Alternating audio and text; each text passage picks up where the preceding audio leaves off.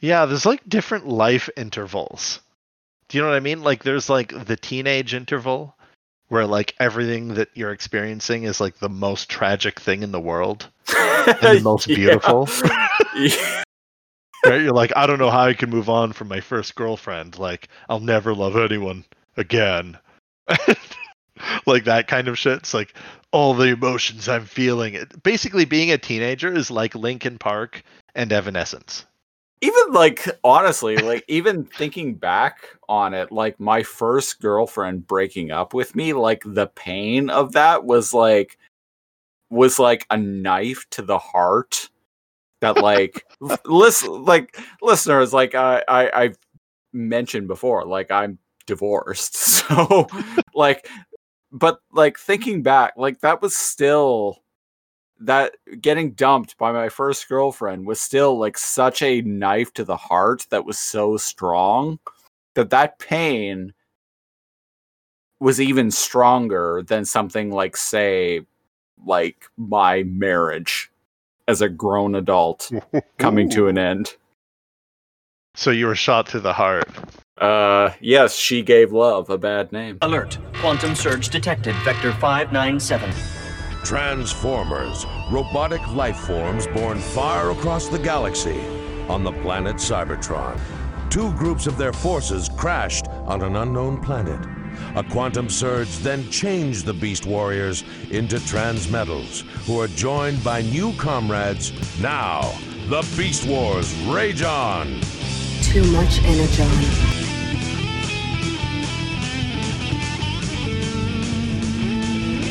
Greetings, Maximals, and welcome back to Too Much Energon, the weekly podcast where we review every episode of Beast Wars ever in production order, starting from the beginning. I'm one of your hosts, Christopher Siege. I am your other host, NeoCal. And this week on Too Much Energon, we have a Mega Beast-sized episode because we are reviewing Coming of the Fusors, Part 1 and 2, the second and third episode of Season 2 of Beast Wars, respectively. They originally aired on November 2nd and November 9th, 1997. So, Coming of the Fusors. The Fusors, because we need to introduce as many new ways to make Transformers as possible. Transmetals isn't enough, god damn it. Yep, because Hasbro is like, we need new toy gimmicks, damn it. You gotta get these kids buying more toys. How do we do it? Yep. Before we even get into the episode, I'm just gonna say, Fusor, fucking stupid name. And it's weird because like they drop that name in the show so nonchalantly as they don't discuss it. They just I think it's Rat Trap that does it. I can't quite remember. But somebody drops the name I remember that, and I'm like, huh? I remember that Megatron does when he's talking to, I think it's Silverbolt. He's all like, blah blah, Fusor, cheers. And I'm like, oh, okay. Huh. Not up for debate. And it's so it's weird that they both the Maximals and the Predacons called them Fusors. Right, but that's I don't know, that's kind of how this show is going though, because that's how it works. Toys, right? Yeah. Because like last episode, the premiere of season 1 or blah. The premiere of season 2, Aftermath, Rat Trap originally coined the term transmetal.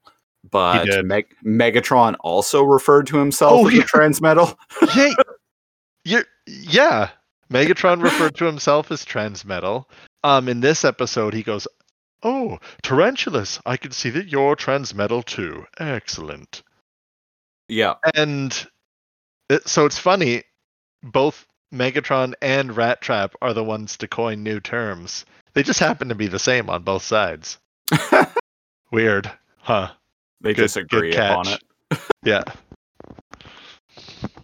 Yeah, this season is already like way more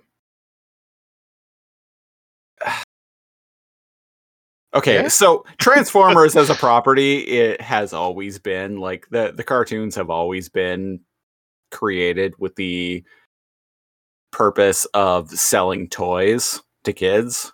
Uh-huh. And I get that. Like that was the same with G1, that was the same with G2, that was the same with season 1 of Beast Wars. But it's much more overt this season so far, I'm finding, and this is something that I didn't really pick up on when I was watching the show in when I was 12 in late 1997. Like, I didn't really pick up on that, but now I'm like, yeah, okay, this is like literally a 22-minute toy commercial. Now more than ever, these last 3 episodes. Yeah.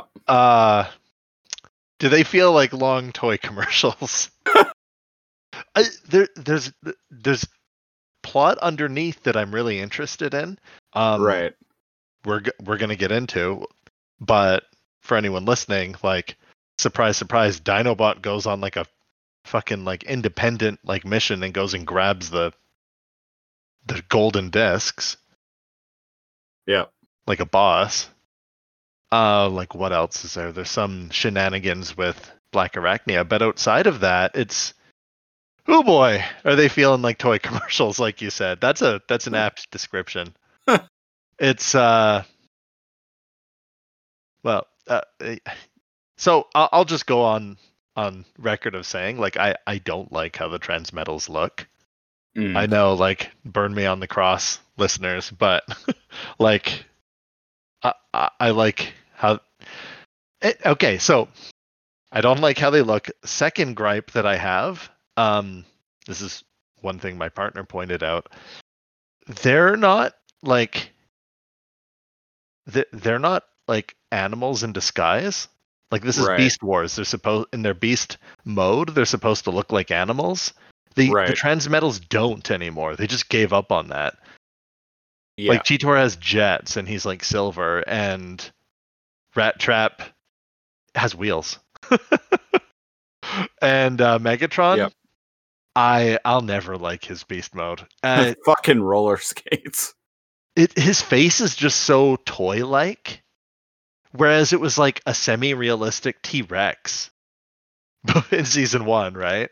Yeah. So I can get over it. I can enjoy the show, but holy shit, is it a transition for me, my dude? It's like, it's come out recently that the next live action Transformers movie is going to be called Beast Alliance, and some plot details have come out regarding that, and it's basically going to be a like globe-trotting heist film set on modern day Earth that's going to feature Beast Wars characters transforming into basically mechanical animals, like animals that like basically look like Michael Bay Transformers robots. So like, but more realistic Transmetals. Yeah, basically. And I'm like, dude, no, like, no, yeah, exactly. Like, no one wants this. Like, what the fuck? Speaking of Michael Bay, and no one wants this.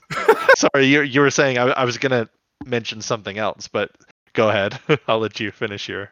No, it's fine. No, it's fine. Go ahead. Do you remember when that motherfucker said that the Teenage Mutant Ninja Turtles were aliens?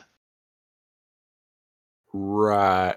And the internet actually went fucking like nuts. I actually just filled in my partner about that fiasco, and he was like, guys, relax, I didn't actually mean aliens, I just meant Craig and the goo. Craig, that was the little brain dude, right?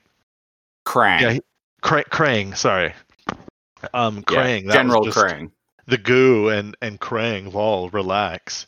But like, he 180'd and ended up saying that after he had said, like, doubled down already on like them being aliens. And instead of being like, hey, we've listened to you loud and clear, they're not going to be aliens, he did that whole like, oh, it was just you guys just didn't understand. Like the whole, it's a prank bro thing. Right. You guys just didn't understand. Technically, the ooze is made by aliens. So like, haha, I was working with like people that worked on the original like run of TMNT. So like, joke's on you guys. You guys are the dummies. And I'm like, dude, just graciously say you were a fucking idiot and apologize. When somebody's ego, like, you know what I mean? Like, you've met people that aren't even famous directors in real life that like they'd rather like take a bullet before they apologize, even when they're wrong. That was yes. yeah, that was Fuck, was I Michael work Bay. with people like that. Yeah, that was Michael Bay with the fucking alien thing. Alien turtles. Yeah, so what? So the sequel so to they'd that be movie. teenage alien. They wouldn't be TMNT anymore, motherfucker. That's for our TMNT podcast. This is our Beast Wars podcast. Right. I always get those two confused. Yeah, I can see how you would make that mistake. Although I will say, the sequel to that Michael Bay produced TMNT movie is actually a lot better than its predecessor. So I watched the first one with no expectations, right? And I was like, oh, huh. That wasn't terrible. Yeah, it's not as bad as you would think. Yeah, I was like, I don't know why everybody like flipped out. And then I haven't seen it, but people were like, oh, the second one was like actually good. And I was like, oh, good. Yeah, the second one actually feels like a live action version of the 80s cartoon. So I would highly recommend it. Well, I guess I got to add that to my... Oh, well, I got Netflix now, so I can see if it's on there. It may be. That's where I watched it, so... Oh, well then I will. Speaking of watching things, Coming of the Fusors Part 1. We open with we open in the barren wasteland that we left our heroes at the end of the last episode with some moonlight and gray clouds and things were looking bad. Yeah, it's a very you reminded me that the planet's like atmosphere and probably oceans, like everything was like re-fucked up. Earthquakes happened, volcanoes went off. It's like you said, the atmosphere was ignited. It was bad. Bad news bears. Yep. Destroyed wasteland, dead trees everywhere, not looking good. No, I guess one of the extinction events in Earth's past could be blamed on this moon. Oh, and I can say that now because they actually finally bring that up in this episode, or in this two-parter. Mm-hmm. So we cut to the Predacon base and Megatron in his beast form, his transmetal roller skating, hip rocket beast form. Takes off into flight with Inferno in tow. Inferno, his best buddy. Oh, I just realized it shows a scorpion crawling on the dead tree as lightning flashes in the background, and it shows the moon. And now it's much more obviously Earth's moon. Like it looks like a photo of our moon, right? But there's a scorpion crawling on like a tree, and I'm like, oh, rip in peace. I need to do some fan art of Scorponok now. Some foreshadowing. Oh God. But also rip in peace, Scorponok. Rip in peace. You will be missed. And speaking of replaced. Speaking of missing things, that's not what Waspinator is doing, because Waspinator is actually picking up on some shit. He looks up at he looks up at the moon and is all like, no, Waspinator knows. Right? And then he zips away. Yeah, he's like, run, moon, now. And he like rubs his wasp chin. Yeah. So he's noticed. And then, but like, who's noticed at this point now? Like, shouldn't they have all have known? Or is it only, one moon? Well, now I know where we are. Like, what? Couldn't they have like looked up and been like, wait a second, that looks a lot like Earth's moon. literally the only planet in the universe with one moon.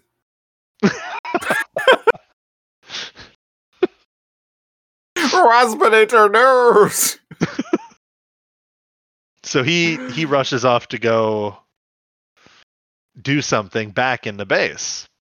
And now that he's figured things out, like he suddenly has to do some shit. What that shit is, who knows? But so now Dinobot is in his beast form, looking up at the moon as he does. Scowling, looking at the dark side, contemplating, growling. Yeah. A fucking gun pops out of the rocks nearby and shoots at him. Maximal infrared signature detected. And I'm like, is there no peace on this planet? Never. And then Dinobot gets out of the way and starts panting and looks over and notices some boiling mud and decides to go all spring of mud. Decides to go all fucking Predator. Yeah, so I really enjoyed this, but if you recall, right? I know the reference is a Predator reference. Great movie, by the way. Anyone listening that has not seen Predator with Arnold Schwarzenegger, I would be astonished if anyone listening to this show has not seen Predator. Like my partner hasn't. Oh, that's one we need to watch. Oh, wow. Yeah. So high on our list. It's so good. It is, yeah. It holds up too. You know what doesn't? The further and further along those Alien versus Predator movies go. I do this very infrequently, but those weren't even good when they came out, though. No. I actually walked away from AVP. I haven't even seen the second one, Requiem, I think it's called. I only saw the first one. I could never bring myself to ever watch the second. The first one was so bad. Yeah. Oh god. Just anyways, he's Dinobot in Beast Wars. He puts the mud on him, but the mud was boiling as if it were like a hot spring, right? Like a natural reservoir. I see where you're going with this. Yeah. And in Predator, when the mud dries on spoilers for Predator, a movie that came out in 1987, folks. Jump ahead 30 seconds. 87 was it? Pretty sure, yeah. You can close the door if you don't want spoilers. My partner just escaped and covered their ears. When he puts the mud on him by accident, right? It dries and it has a cooling effect, and the Predator can't see him because he uses a type of infrared, like heat signature. Right. But he's smearing hot mud on him. Just wanted to point that out. A little bit of a stickler, but as we see the gun, it's not as soon as you mention the infrared thing, I'm like, I see where you're going with this. Yeah. and normally I'd say, oh well, it's just scanning for maximal signatures, not heat. But the gun just said maximal infrared signature detected. Mm-hmm. So it does scan for heat, and he just put boiling mud on him. Anyways, moving on. No, that is a good thing to point out. And another thing, it zooms in and onto a frog, but frogs are amphibious. Like it shouldn't be. It shouldn't be warm. Right, they're cold-blooded creatures. Yeah. Yeah. Mm-hmm. But it like zooms in and detects the frog. But it should be about the same temperature as its surroundings because it's cold-blooded. Yeah. So, anyways, science, folks. It's just whenever there's like a teeny bit of sci-fi, all I ask is that they didn't have Google in the 90s, but like all I ask is that they don't use words they don't understand. Anyways, it does not shoot the frog because it does not detect a maximal signature. I've actually been over the course of the past year or so, I've been slowly rewatching through Star Trek: The Next Generation on Netflix. Okay. And our buddy Steve has been as well, by the way, if you guys ever want to reminisce about it. Like very recently, like same over the last year. Anyway, sorry, you were saying something you've noticed? Oh, something I've noticed is that the technobabble on the show is completely consistent. It's surprisingly good for the most part.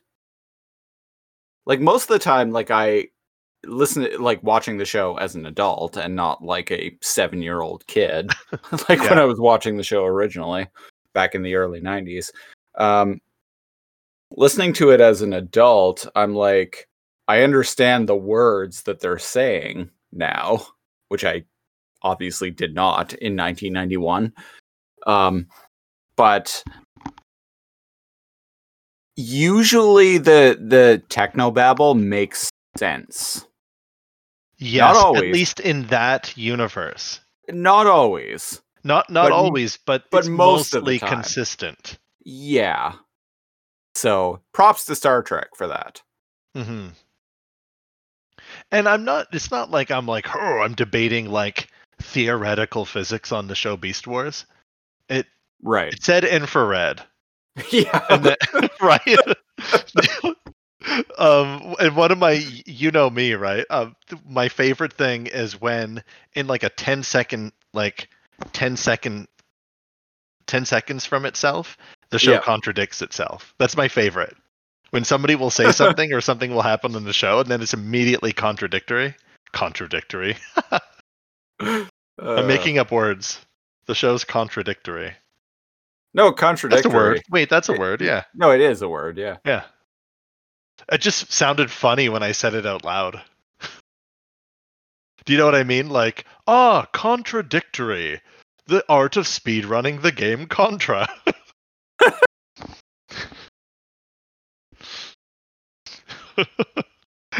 Anyways. I didn't even input the Konami code for 30 extra lives. No. That's how hardcore I am. Cheers.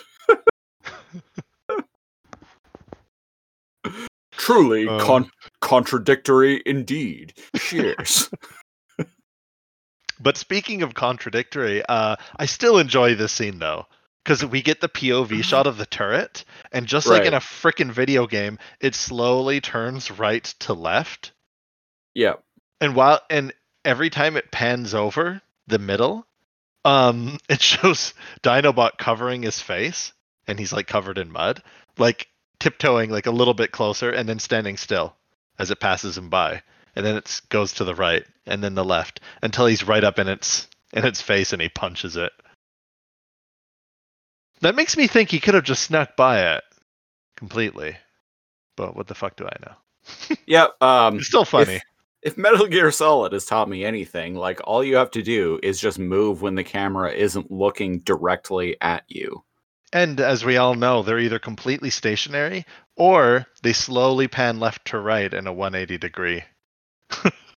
Yes, they oscillate repeatedly in a very predictable fashion. And if you squeeze along the wall, you can go right under it and it's blind spot.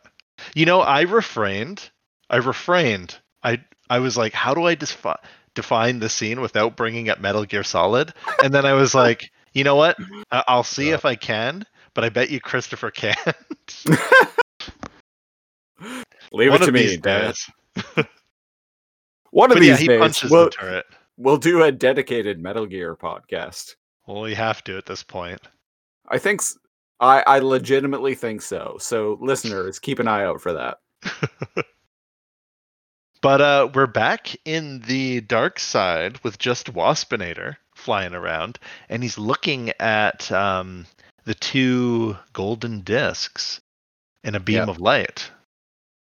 Yeah, they're both suspended in midair in this, like you said, a beam of light. Very sci-fi shit.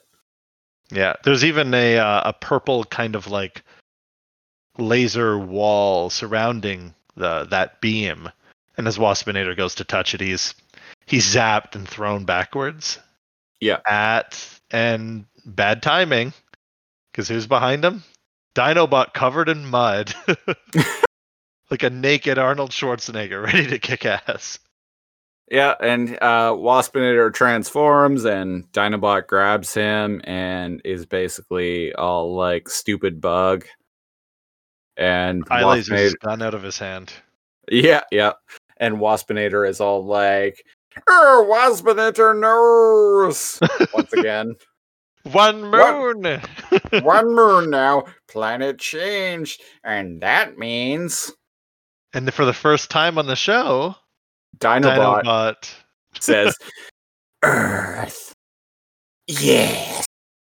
It means Megatron was right. Right. And this is the first time Planet Energon has actually been referred to as Earth, straight up. And all it took was Waspinator looking at the moon that wasn't a giant death laser and going, wait a second, I recognize that. Wait a cycle. And I'm like, but the moon would have looked like that even with the other one still in the sky. Did nobody stop and go, that moon looks really familiar, but no, it can't be. There's two moons. And did anyone take a minute to sit back and think God, why do we Transformers keep crash landing on Earth of all places? Ha! We are a spacefaring species. We can there travel are the galaxy. Of planets out there. Why do we keep crash landing on Earth? What is it? What?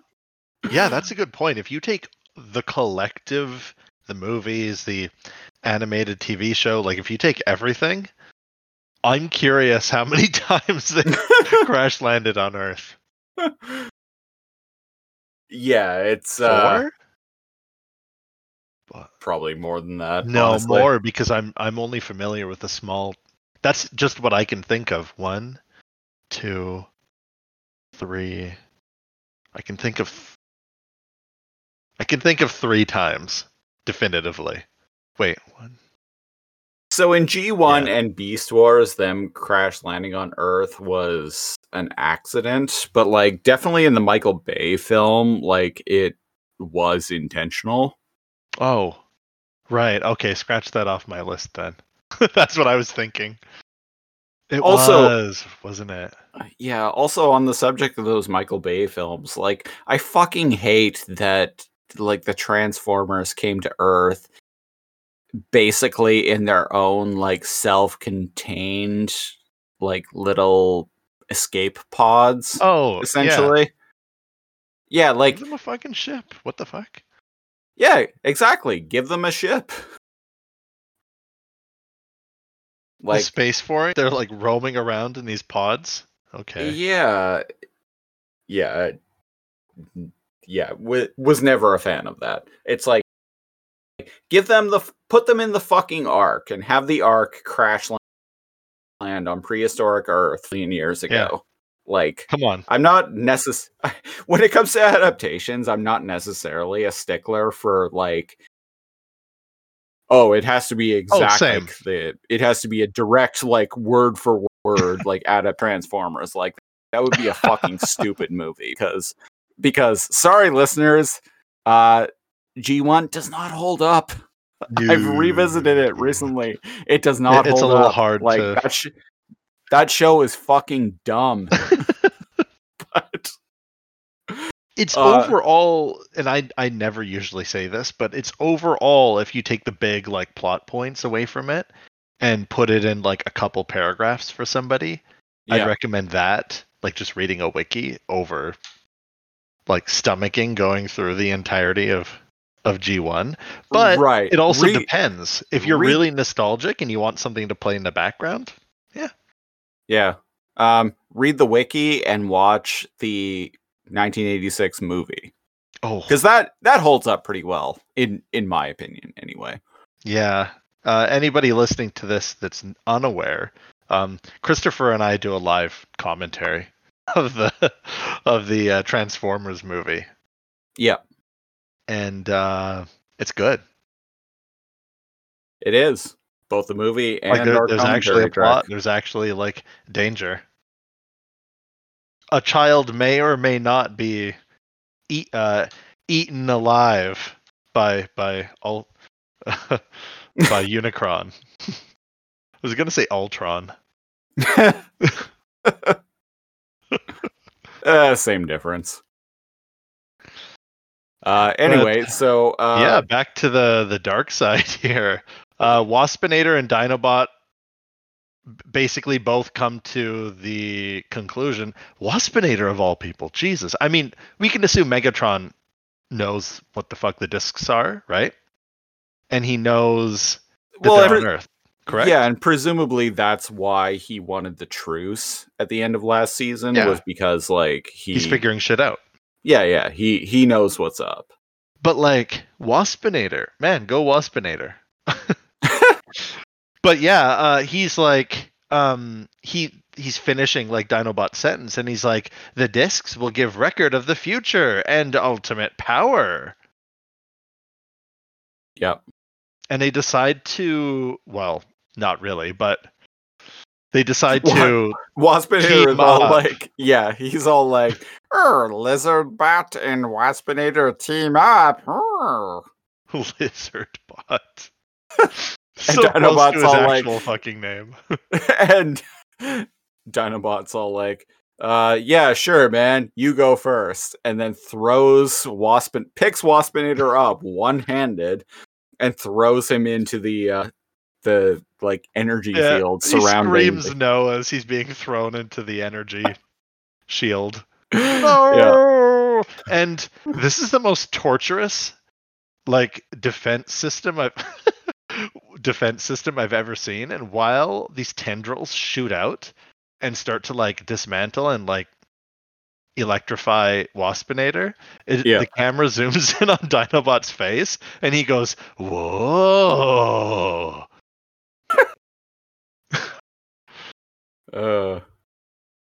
Also really bad defense system if you think about it, because what if two people worked together to try to get the discs, such as this exact situation?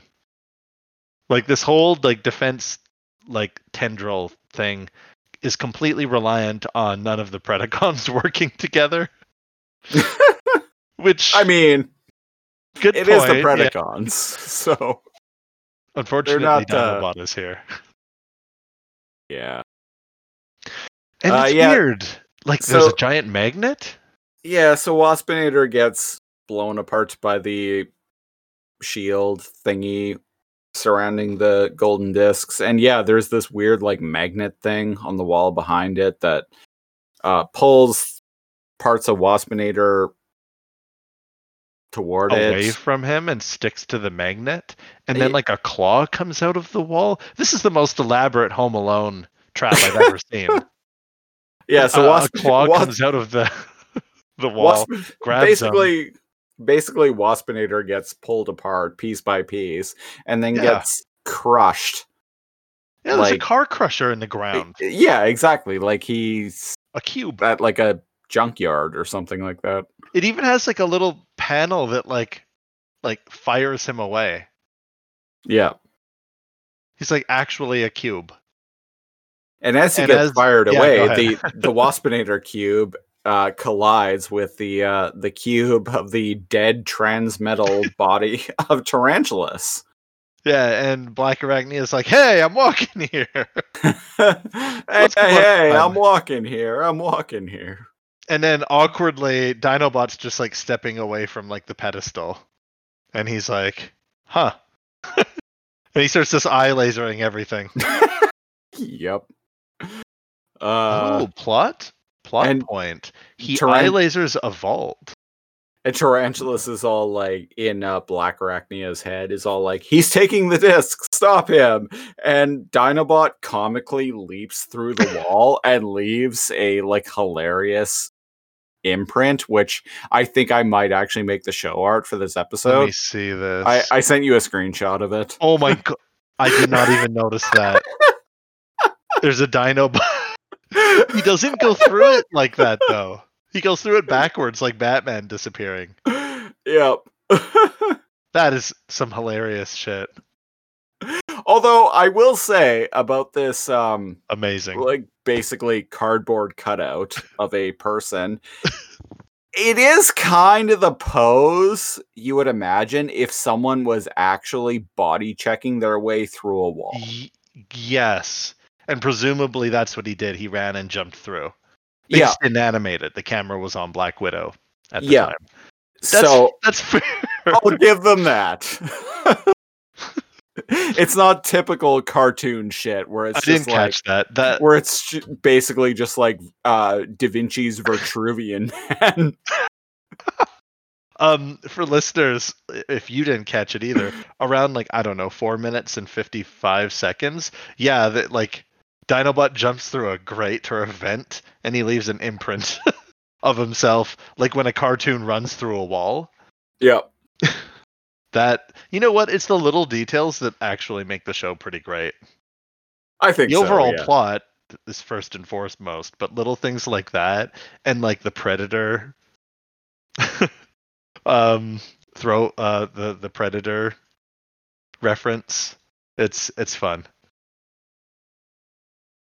Little homages like that. Yeah. So Tarantula says some Tarantulas bullshit in Black Arachnia's head. And he's like, go after Dinobot. And she's like, no, I don't fucking care. Besides, you wanted me to get your body to your lab. And he's like, you fool! Those discs are more valuable than... Oh, whatever. Mm-hmm. So they give up on that. And so she starts kicking his transmetal corpse around. And then Waspinator's alive. Yeah, the cube of Waspinator is all like, oh sure, leave Waspinator behind. Waspinator just drag himself to CR tank. And a little insect claw comes out and starts pulling him along.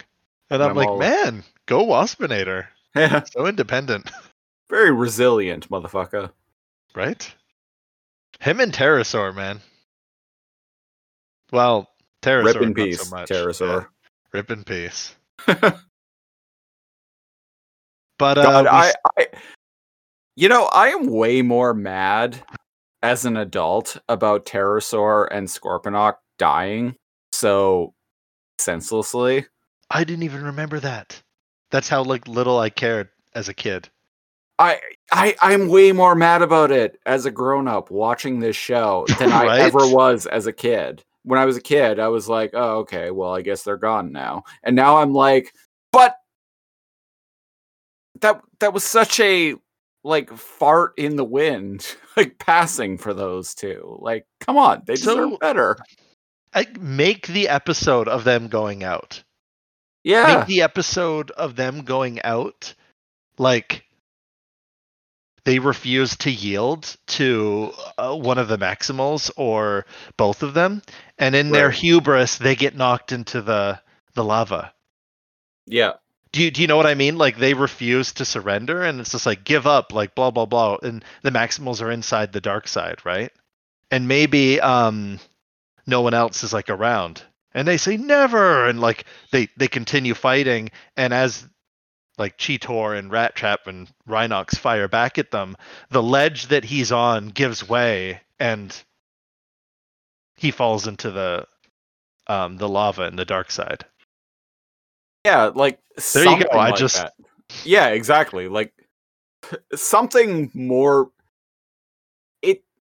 it's very easy to come up with a more narratively satisfying end for those characters than what we got in this show. Do you remember when you PM'd me and you were like, so how'd you handle blah, blah, blah, and blah, blah, blah dying? And I'm like, what? And you're like, they died that episode. I was like, huh? I had looked down to like check like my phone or like, you know, like drink or something like that. And like, I guess I didn't process it. Like I looked away for a second and I immediately like went back and like went and watched it. And I was like, oh, they died so quickly that I didn't even really, because I had watched it twice and it was playing in the background and I didn't even like really register that they were gone. Right. Man. I mean, not even the characters in this show. Not even the characters in this show seem to really give a shit either, so. Yeah, when they thought Rat Trap died, they were like, oh, I'll miss that stinking pile of omnivorous rodents. Omnivorous pestilence. Pestilence, right. Right. They were like all shit talking him, and it's like, yeah, he was a rat, and sure, he was annoying, and sure, I hated him, but he was best friend. And he was an omnivore, so fuck that guy. Well, he was a garbage-eating piece of shit, but he was our friend. Oh, boo! Oh, boo-hoo!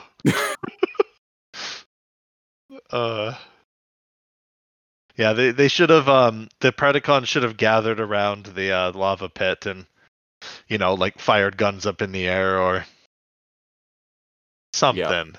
21 blaster salute. Yeah. 21 eye laser salute. Yeah, and they grab an Energon shake and they're like, pour one out for our dead homies. Yes. Cheers. By the way, we should put a grate over this lava pool or something. I'll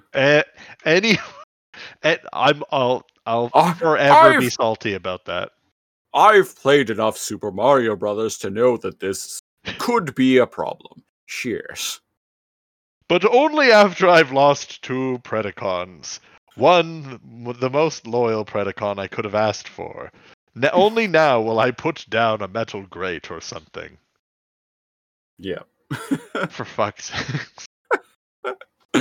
He sighs and looks over to the employee of the month wall.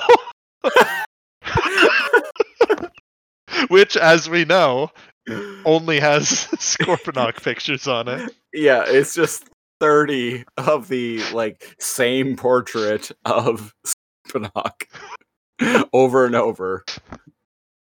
Oh god. And he's like, I suppose I'll actually have to choose someone this time. And he looks around and he's got the spiders and he like winces. He's like, ugh.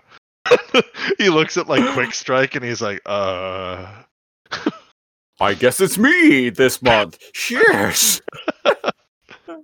And he puts up a picture of like the old him, like with the T-Rex head.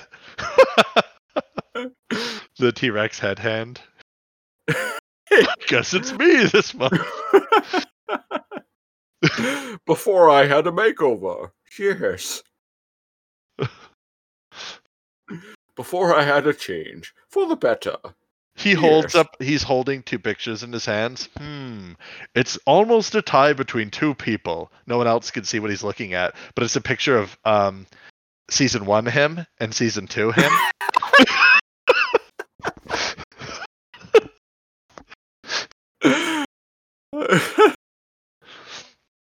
That being said, Inferno has been pretty fucking valuable of an asset these last like 4 episodes, 5 episodes. Yeah, he might be stupid and he might shoot first and ask questions later, but he is unflinchingly loyal to the royalty and his queen.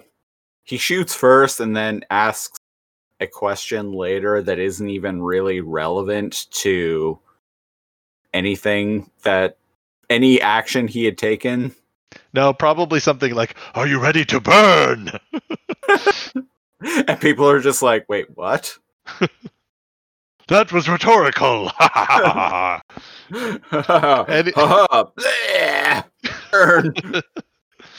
But sorry, where the hell were we? Anyways, back to Coming of the Fusors.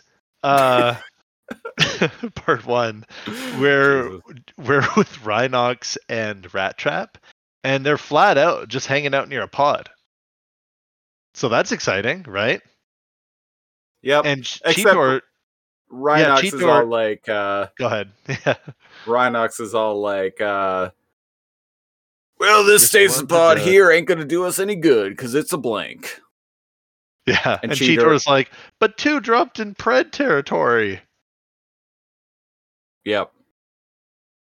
And it's a dud because it's a protoform, but I guess it never had a spark, or the spark died or disappeared, or they don't really explain. They just say this protoform doesn't have a spark.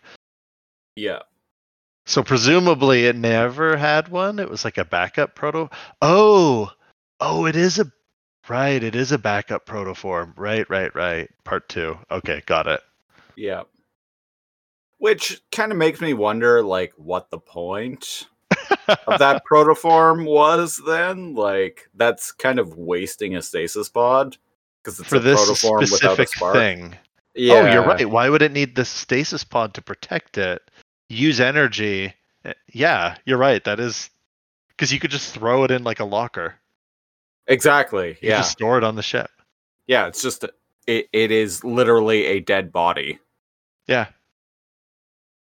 Huh. Yeah. Good point, Matt. Yeah. That's a good point. It's serving a plot point here though, so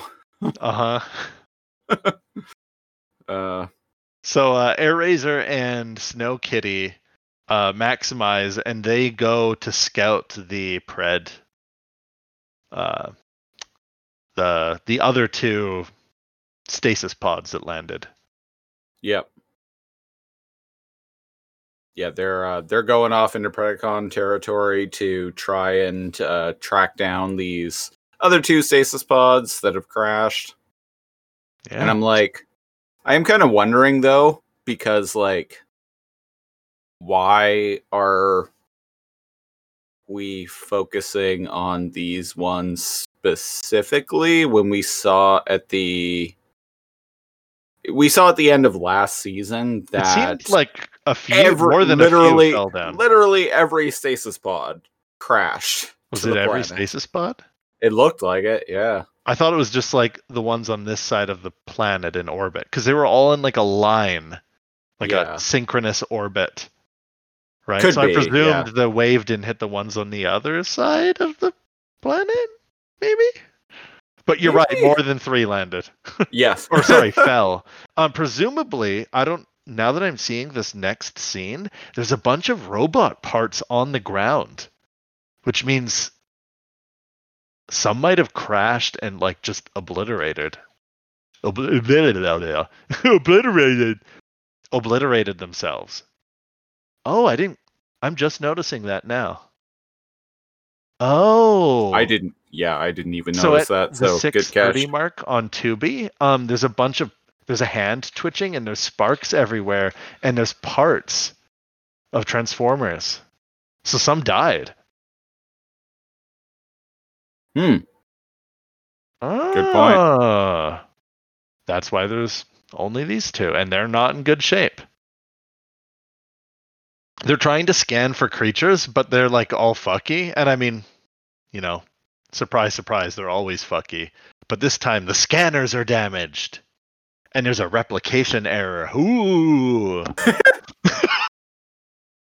So what this means is we have a new toy gimmick. There's a new toy gimmick right after the last episode where there was also a new toy gimmick.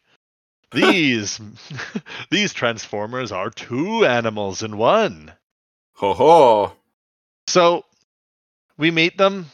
One is cool and one is stupid.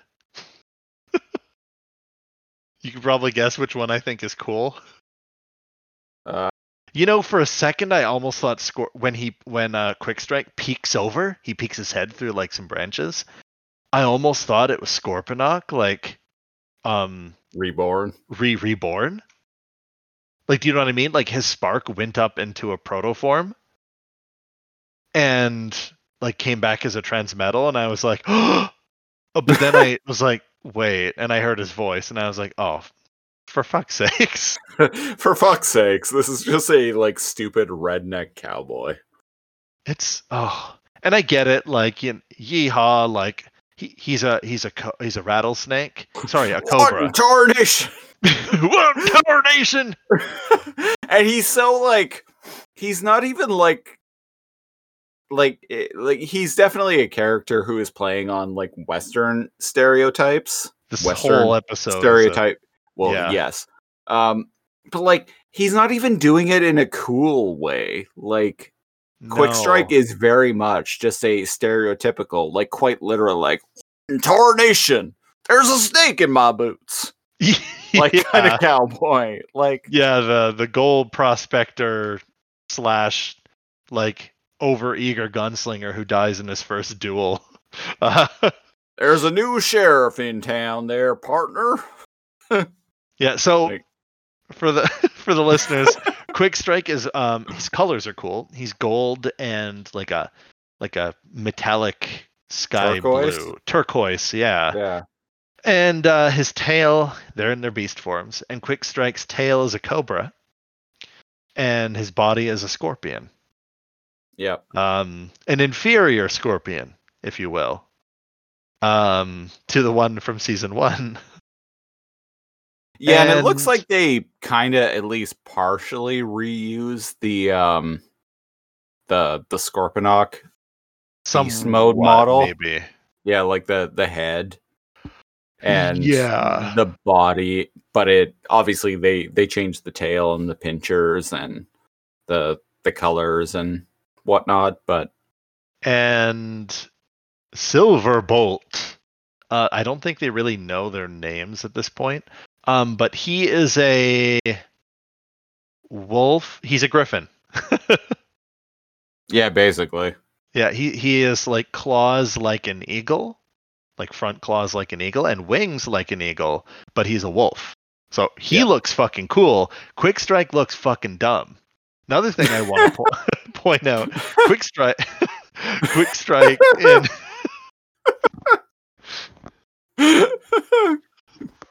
Sorry. Quick Strike in his beast mode is very shiny and metallic, but Silverbolt in his beast form, at least his body, his wings kind of look metallic, but his body almost looks real, like fur, like right, like a wolf, yeah. Like he's not all shiny and metallic like the transmetals are.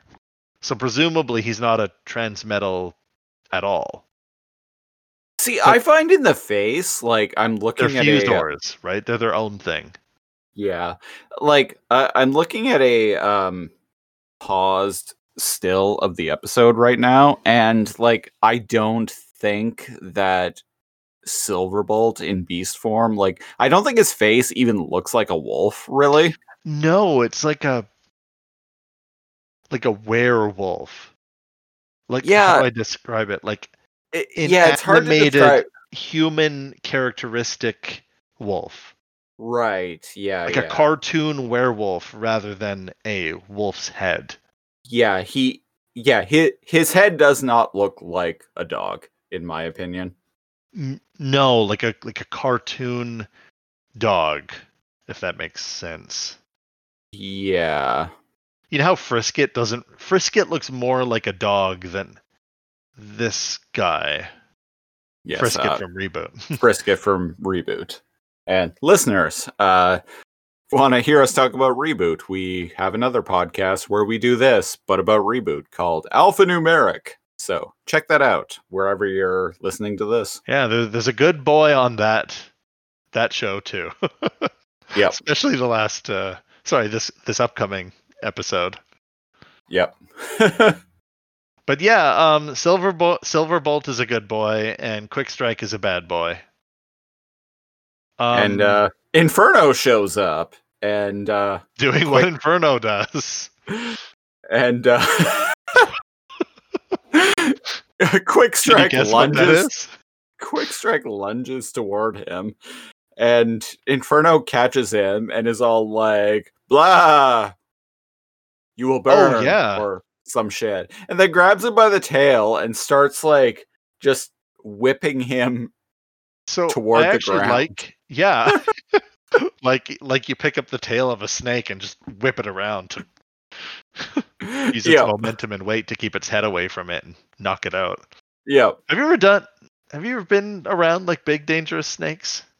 I did live in Saskatchewan for a couple of years when I was a teenager, so I did see a couple. Touch the snake. I did see a couple of snakes. But if you've never grabbed a snake by the tail, whipped it around, and then used its weight to bash it against the ground, you've never truly lived, folks. And basically, Inferno does something like that to him. But what he does before that, what Christopher said, when he lunged at Inferno, he's just super aggro. Like, and I'm like, we already, like Quick Strike is, we already have an Inferno. Like, why do we need two like super aggressive Predacons? Right. We don't. But yeah, like you said, Inferno, way bigger than Quick Strike, by the way. He's a little guy. Grabs him laughing, and his Cobra tail is biting Inferno.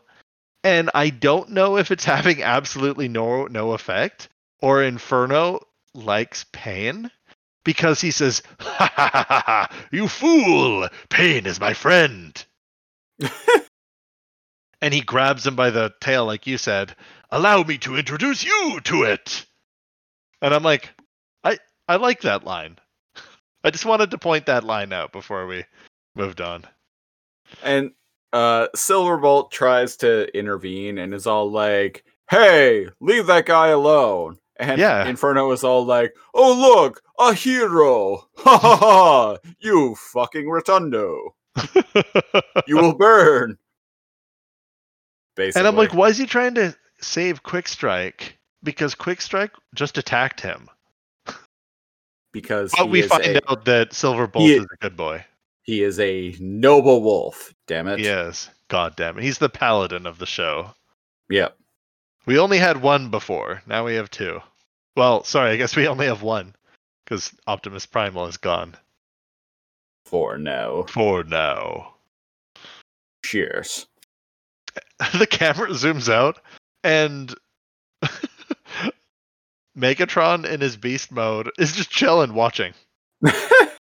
He's eating popcorn, yeah. He's like, "Oh, such entertainment." Well, this is an interesting sight. Cheers. Just like in Beast Wars Part 2. He's chilling off in the... he's chilling off on the side, chilling out in the sidelines, just watching shit go down and being all like, he does something with his... cheers, as he rubs his like little T-Rex paws together. And he says some bullshit to his computer that's like, "Oh, before their processors or their identity circuits or something like finish stabilizing, rewrite their voice commands or something." Oh, right. So he remotely... Yeah, I actually missed that the first time I watched it. He remotely... Yeah, overwrite their activation codes. Yeah.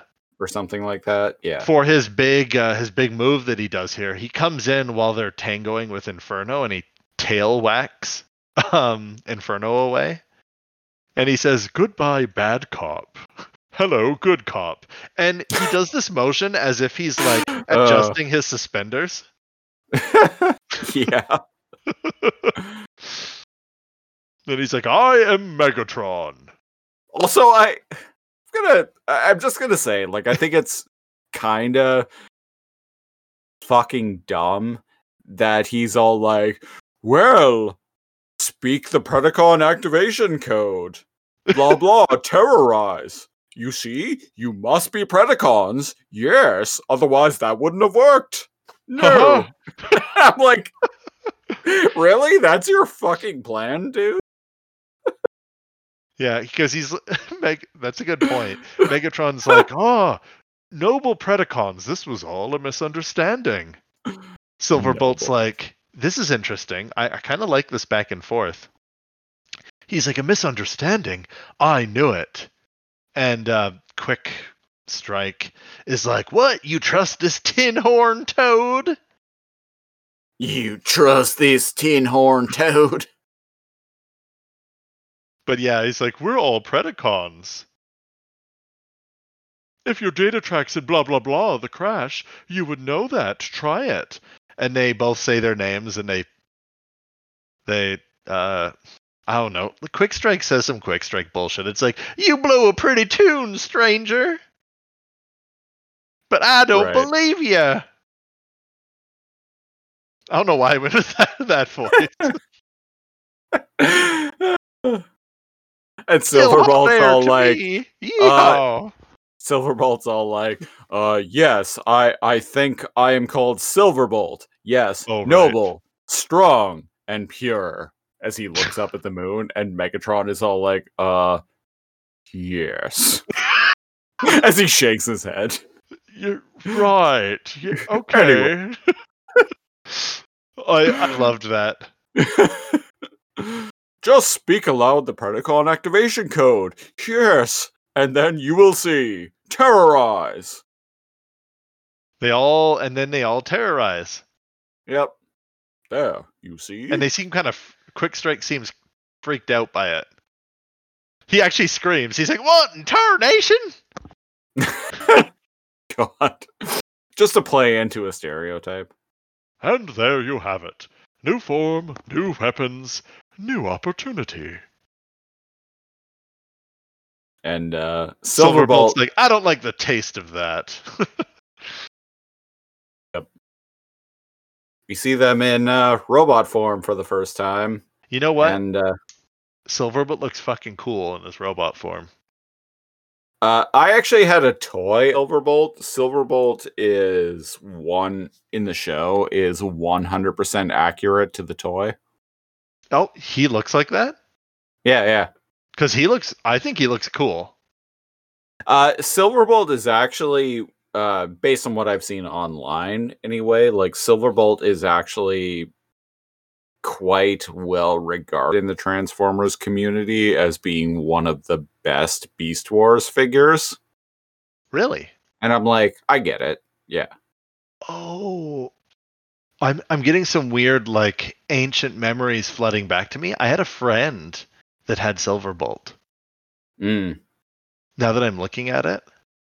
Oh, cool. I'm positive I had a friend with. Right. Yeah. Huh. But yeah, he looks cool on the show. Yeah, and that's exactly what the toy looked like. Even down to the way he transforms and everything. Like, even that's the same? Yeah, he's 100% show accurate. He's legit. And while the new Predacons are in their robot form, Quick Strike like venom lasers Inferno, who's on the ground rubbing his head. And then they have this weird moment that the music changes to like friendly, like upbeat music. And he goes, yes, we are big. Megatron's like, we are a big family now. Welcome, my new Predacons. And he like pulls them into a hug. Fucking group hug. And I'm like, I kind of love that. I love that. And they even all look at the camera. Maybe that should be the thumbnail. And Silverbolt like arches his like eyebrow ridge. Like, like he's still not buying it. Right. That's a great. I'm gonna screenshot that and use that as my wallpaper. Welcome, my new Predacons. I love that. Cheers. They all look at the camera and there's like cheerful music. Jesus. Anyway, that's the moment in 90s sitcoms where they all like where like Megatron smiles and like Silverbolt and Quickstrike will both like emote like really awkward facial expressions, and then you'll see like executive producer, like executive produced by. It will just like cut to credits right there. Yeah. And you know what's funny? I was kind of amazed that it didn't cut to credits. I was like, oh, that was a quick episode. And then it comes back to the Axelon, and I was like, oh, it's like, oh shit, right. We're only halfway through. Yeah, we're only halfway through now. Because it feels like such a end of an episode. Yeah. So speaking of the Axelon, we're back there now, and Rhinox is hooking himself up to a machine, and Rat Trap's all like, man, you shouldn't do this. You shouldn't be doing this because like blah blah's going on, and you know, we've been through all this shit, and Optimus has been vaped, like we need you. Yeah, exactly. The Rhinox TLDR of the sorry, go ahead. Yeah, Rhinox is all like, well, no choice. I gotta get out there into cyberspace. Yeah, I think he mentions, maybe it's a bit later, maybe I'm wrong. There's still a trans warp like bubble due to the death laser having blown up.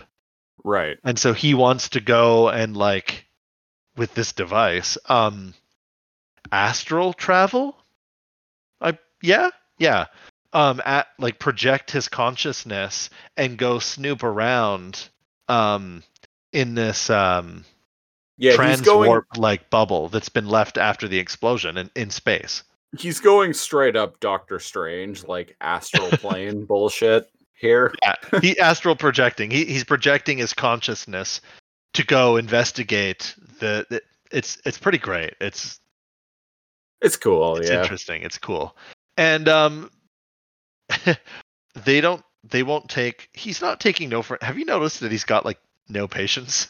Remember when he grabbed Dinobot? Right. By like the neck, and he's like, what did he say last episode? I'm not in the mood. I'm in a bad mood. Yeah. Understand? Dinobot's like, yeah.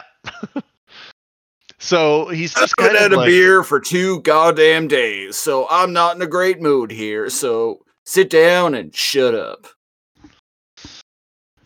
I'm going into cyberspace. Don't wake me until I'm back. And so, Rat Trap is like, hey, get your shiny butt in gear and go and fly and do some Cheetor bullshit. And so we get like a wipe screen, which is the maximal symbol flying off of Cheetor's head towards the viewer. And that's a cool transition. No, I dig it. It's a cool transition, and it kind of reminds me of the G1 transitions. Yeah, I was thinking of that. You know, the whole like, for the listeners, the whole like do do do do do bit, like anytime we would transition between like whatever the Autobots or Decepticons were up to, we would get this like screen where like the logo would flip. Yeah. It's kind of reminiscent of that. It's also kind of weird and awkward because we've never seen anything like that in this show. And on this show, no. From what I was going to ask you, was that the first time? From what I recall, I don't think that happens again. So we're gonna have to keep an eye out. That's so weird. It's cool. I like that, but it's weird that I was gonna ask you. Is this just the first time I've noticed, or is this the first time it's actually done that? No, I think this is 100% the first time that's actually happened in the show. And you think they don't do it again? No, I don't. Bizarre. I don't think so. Although I don't remember season 3 very particularly well, so we'll find out soon. Cheers. But Cheetor is now flying around like a fast cat. Yeah, he super cats away. And then my favorite scene of the entire season 1 and 2 comes up. Oh shit. Take it away then. Oh. We meet Dinobot in some like rocky, like broken, like mountainy area. Right. And he has both the discs. And as far as I know, other than like Waspinator, Black Arachnia, none of his side like knew he went on this like little mission. Mm-hmm. And we've joked about it before, about Dinobot being like the warrior poet who loves like ancient Earth poetry. But like this is just further proof. Right? And it literally he appreciates Shakespeare in the original Klingon. And right off the bat, rest in peace, Christopher Plummer. Yeah. Right off the bat, rest in peace. Right off the bat, he immediately says, maybe I'm wrong, to be or not to be. Yep. And he like, there's lightning, it's still nighttime, and he's like, that is the question. And I'm like, man, he loves Hamlet, huh? I mean, I haven't read a ton of Shakespeare, but when I was a teenager, like Hamlet was like Shakespeare that I was fucking all about. Like, I loved Hamlet when I was a teen. So yeah, I never got to be, and I did a lot of plays when I was in high school, and never did never got in any Hamlet characters. Mm. And then I never acted again. Well, I wrote a bunch of shit that people... Oh, excuse me. That other people acted out, but I never got to act myself. Oh, well. Which is unfortunate. But is that something that you wanted to do? Not at the time. Now, I'm like, yeah, I would totally love to do that. Like, I would really enjoy that, like being in a play and acting and whatnot. But but yeah, like being a teenager, and then there's the transition of like, oh, I'm free of high school and home. I'm an adult now. When you're like, when you leave home, I don't know, 16 to 22, whatever, right? And you're like, I know everything there is to know. I'm in first year university. Bow down to me, world, for I am the smartest echelon of human. And then there's an... I have taken one psychology class at Malaspina University College. Yes, I am now an expert on your mental health. Everyone's, and I can give everyone unsolicited advice. You're welcome. And then something happens. Something happens around 26 through to 28, where you start going, man, like, was I really that cringy? And then by like 29, 30, 31, you're like, yes, I was. Holy shit, I was terrible. I really don't like 20-year-old me. Holy jeez, that is embarrassing. How do I delete these memories? But yeah, that big transition of like the early 30s where you just have less fucks to give, and you refigure life out. You think you have it figured out at 20, and then around like 30, you're like, oh god, can't believe I said or did like any of those things. And then when you're me and hit your mid-30s, you start coming to the existential realization that no matter how you feel about it, you are going to die someday. And that fills you with bone-chilling dread, where you're like, oh god, there is going to be a moment in my life where I am grasping my last breath, and oh shit, everything that I am and ever was will just cease to exist. Speaking of all that ever was and all ever will be, yeah, Dinobot has some golden discs. Yeah. Christopher's having a deep moment, and I'm like, so Dinobot's holding these discs. No, I've legitimately been dealing with some like existential dread over the past couple of years. For the past year or two, like over the inevitability of mortality. And I'm like, wow. Never hit me before. You're not there yet. Yeah, I'll let you know when that hits. You're a couple of years younger than I am, correct? You're like what, like 33, 34 now? Yeah. Yeah. So just wait till you hit 35. Okay, is that the It's when it hit me. Point? That's what hit me, so like there. Yeah, yeah. I don't know. I don't know. Well, here's the thing, Christopher. You go out on your own terms. You go to Odin's Mead Hall or wherever it is you want to go.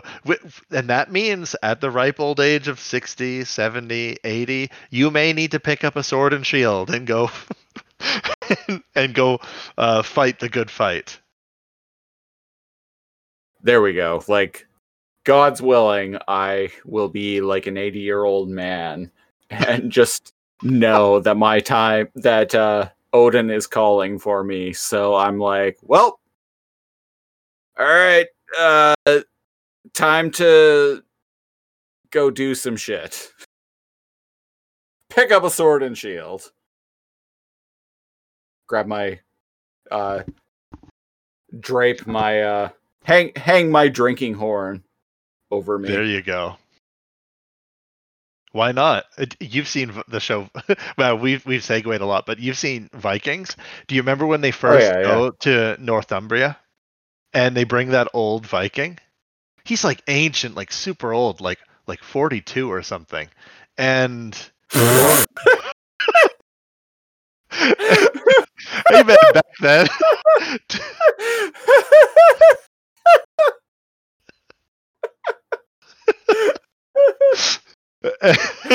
Which super is ancient, like 42. Which in 10th century Europe might as well be like 100. He begs Ragnar to go on this trip, and he says he, over the years, like one by one, he has kicked ass and taken names, and all of his like friends have died, and he knows they're waiting for him. And at first they're like, yeah, old man, go and like make some blankets, blah blah blah, herd some goats or whatever. And he's like, no, like, do you want to challenge me? Like, I can take like most people here. And he's like, oh, okay, old timer. And I don't even actually think he's that old, like what, maybe 50. And but like I said, that's like 90 in 10th century Europe. And he goes with him, and holy shit, that old guy, he's just too good. Too good to die. Yeah. You'd think he'd be like, oh no, my arm slipped, and like let an arrow or a sword get through his shield side once in a while. Right. But no, part of it is not going freely. And he certainly does not. And I always remember that character. And I'm like, man, you know what? Maybe that's you, Christopher.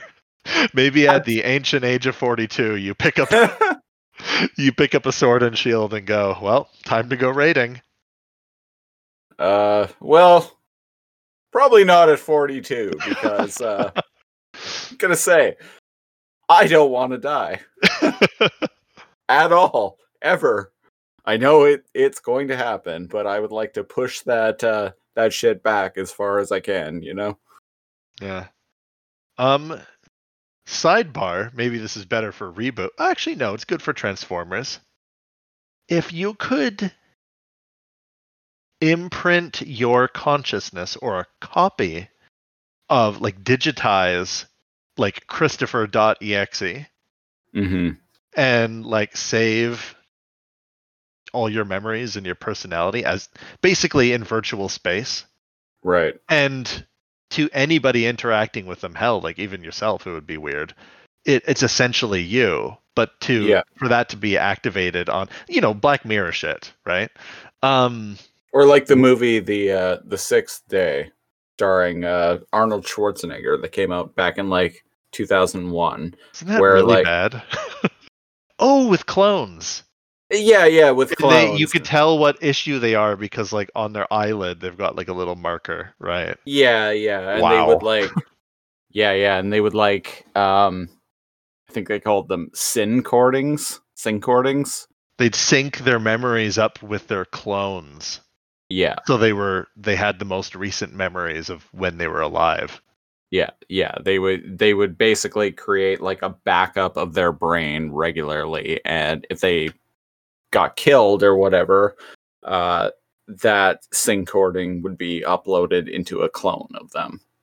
So essentially, like, they were kind of immortal, but also not really. Kind of, but it removed their fear of death. Right? Yeah. But if you think about it, that's a different a different animal with the same memories. But speaking of existential like dread, that's why I don't like Star Trek teleportation. Transporters. Technically, it's disintegrating you, breaking you down on a molecular level. Transcript, like memorizing it, and then reassembling molecules that match it perfectly, or they try to, somewhere else. So they're essentially vaporizing you and making a copy of you somewhere else. Right. I don't like that. I don't like that. I will say on the topic of, like a digital copy of me, basically. Yeah. That digital copy would think that it's me and would feel like it's me and would be like, hell yeah, I'm moving on. Sweet. But me over here, who is like dying, would be in like, your flesh. That would be like, that ain't me, man. I'm dying. I don't want to die. I see. That's how I feel. I'm like, that guy would wake up and he'd go, "Oh, sweet," but like that's why I'm not down for that. I wouldn't transfer my consciousness. I'm like, if I can't enjoy life, neither can that asshole.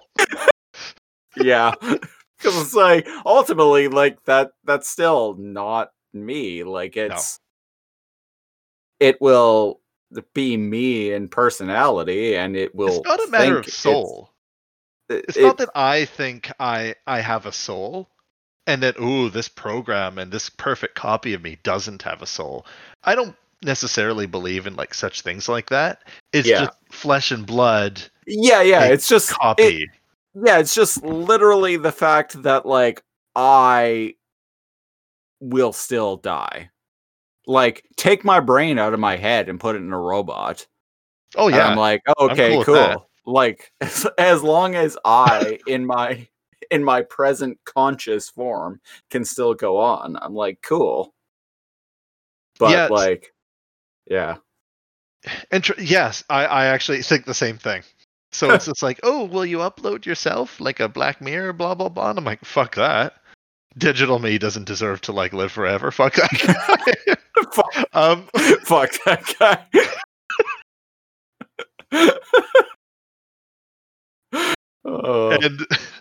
And speaking of digital versions of ourselves, Black Arachnia has has fucking Geordie LaForge's visor on her face that's glowing green, and it's like hooked up to it's like hooked up to a computer, and Tarantulas's voice is all like, yes,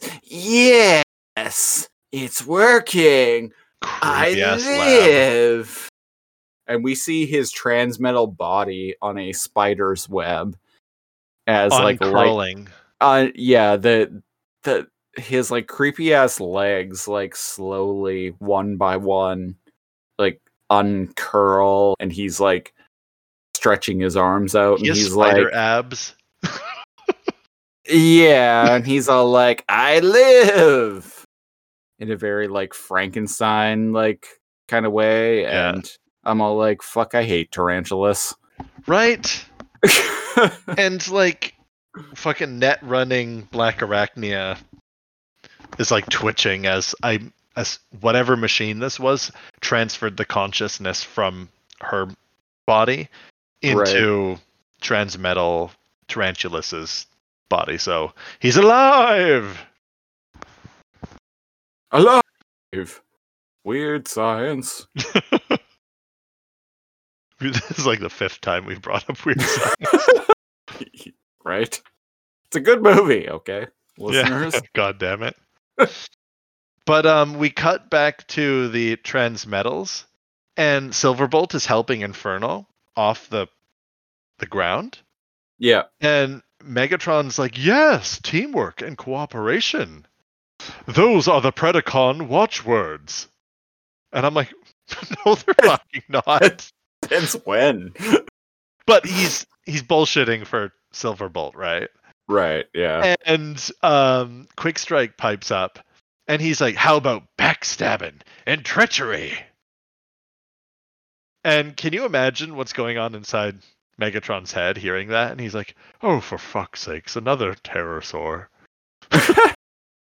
Like, really? The first thing that Quick Strike says is, how about backstabbing and treachery?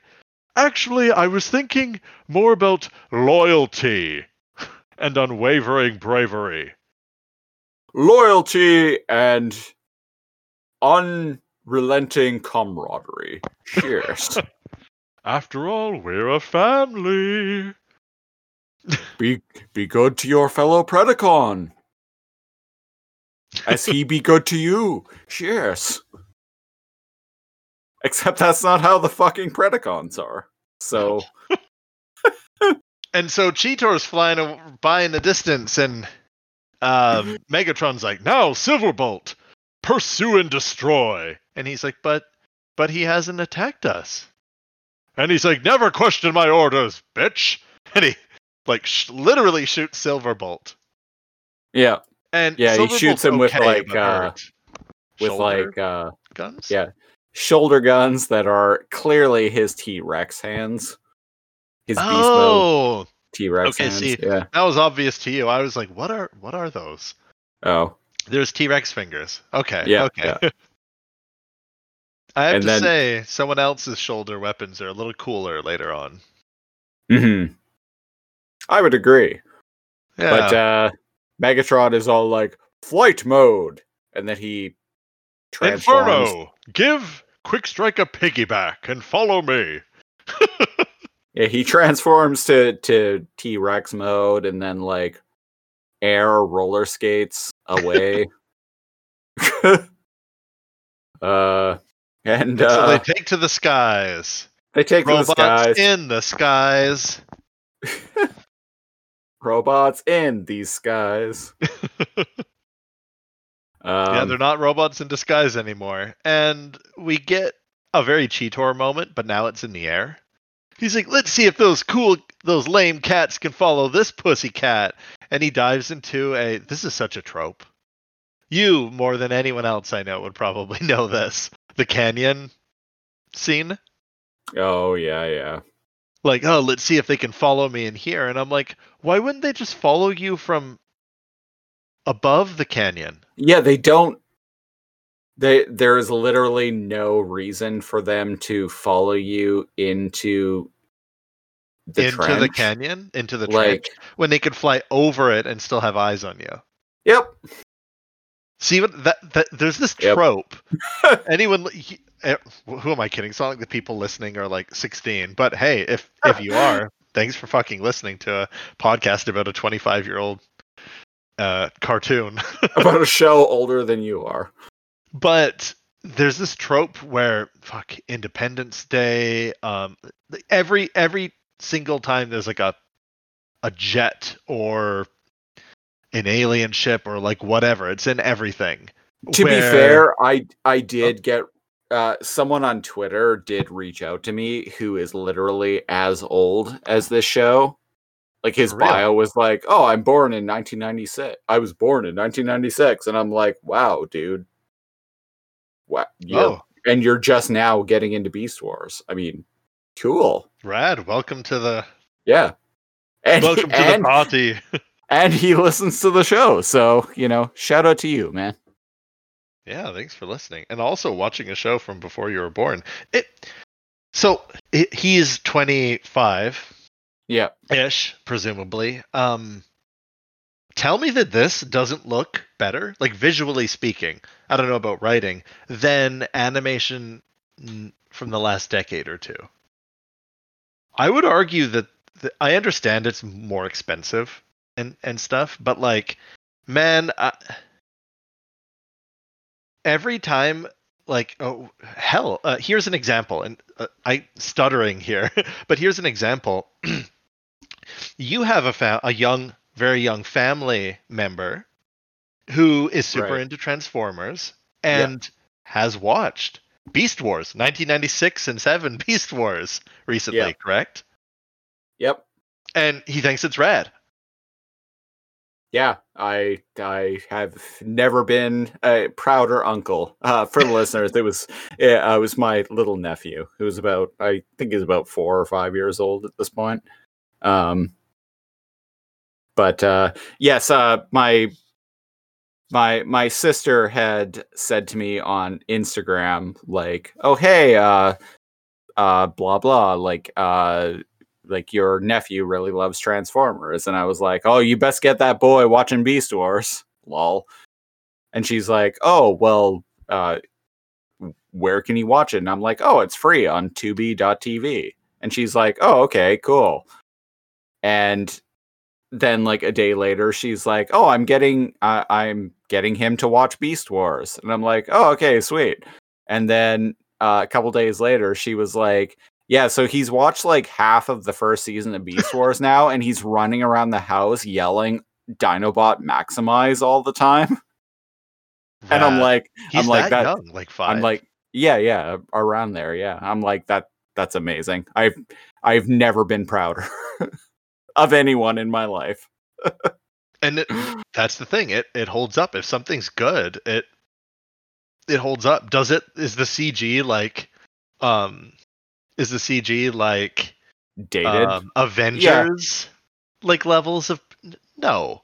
But the thing is, because the whole thing is CG, it looks like a consistent world. It fits in its own world. And what I would say about Beast Wars and just like Reboot and Shadow Raiders and a lot of all of these like early mainframe shows is they versus like a lot of CGI cartoons nowadays is like I don't know, like I find a lot of shows nowadays are trying to look like cartoons, if that makes any sense.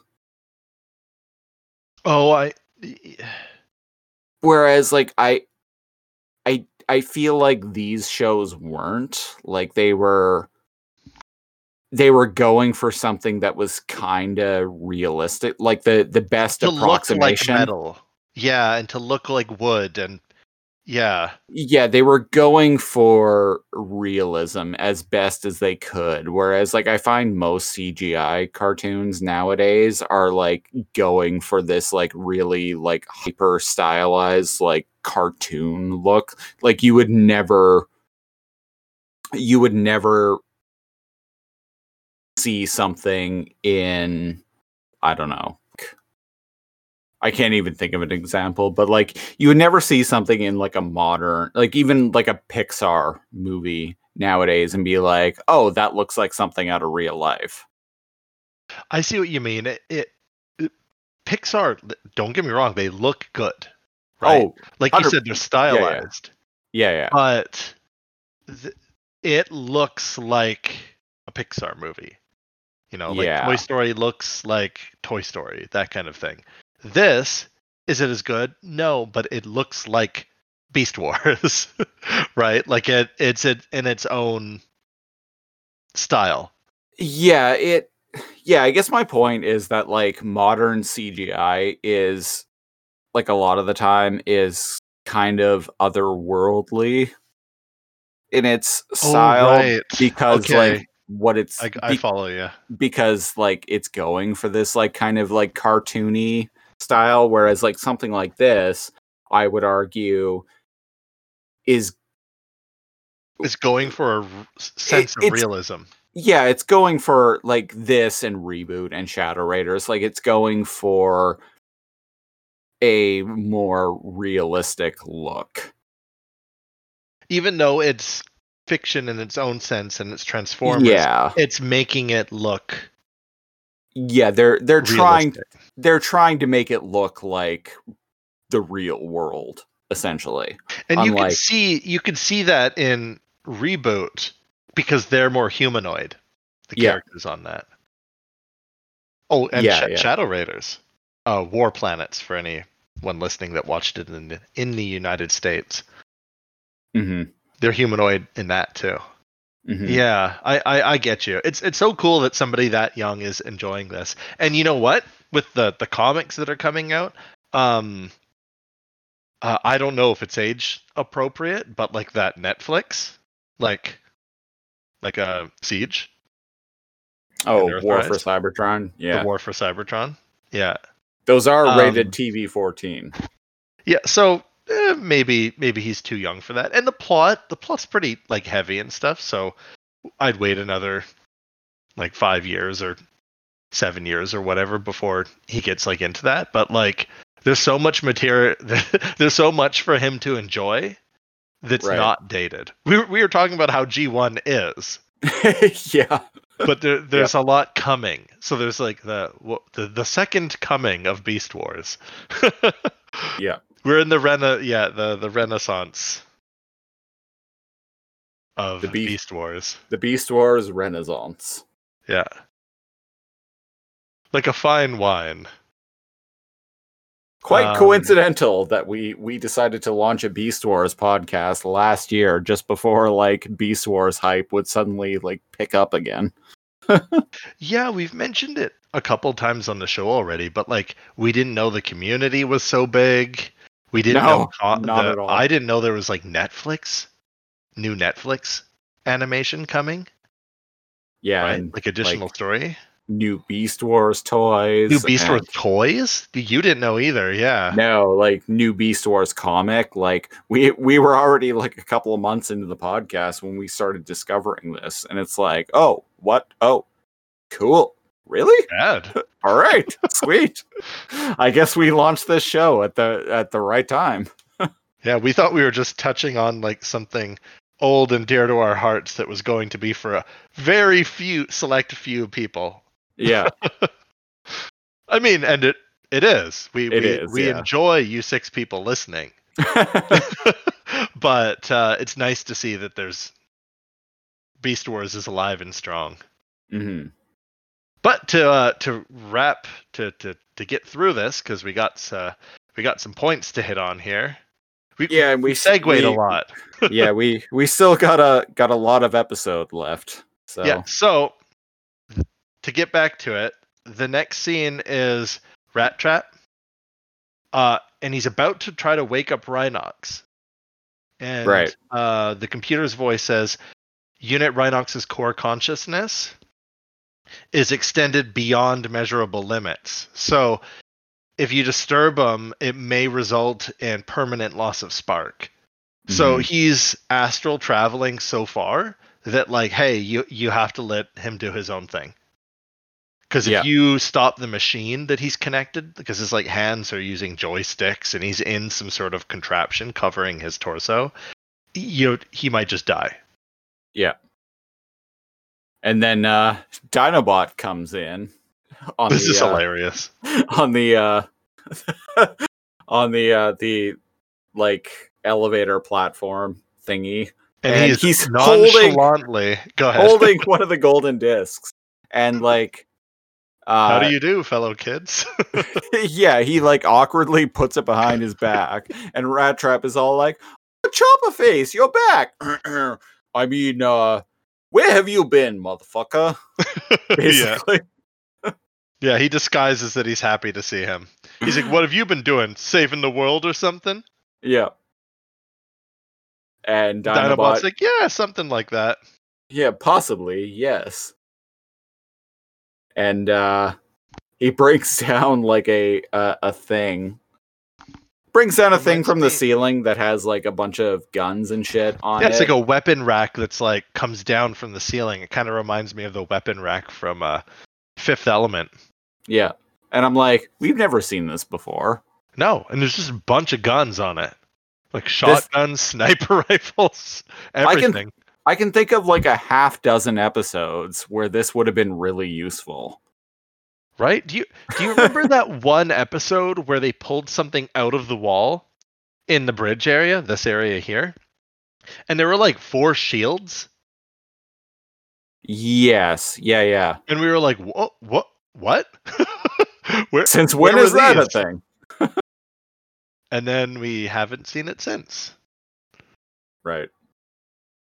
I'm sure we'll see this weapon rack coming from the ceiling many more times. Well, I'm sure. Yes. Yes. Anytime the Axelon is in trouble, like the Maximals will just be like, "Yes, we have this weapon rack with, like this unending arsenal at our disposal." Like, that's yeah. Did I see RoboCop's gun? Hold up. I don't. No, think never so? mind. No. I just got hopeful. No, they're just a bunch of rad-looking sci-fi transformer guns. It looks Maximal vaguely symbols on them. reminiscent of RoboCop's gun, so we'll go with that. Yeah. We'll go with that. Listeners, I fucking love RoboCop.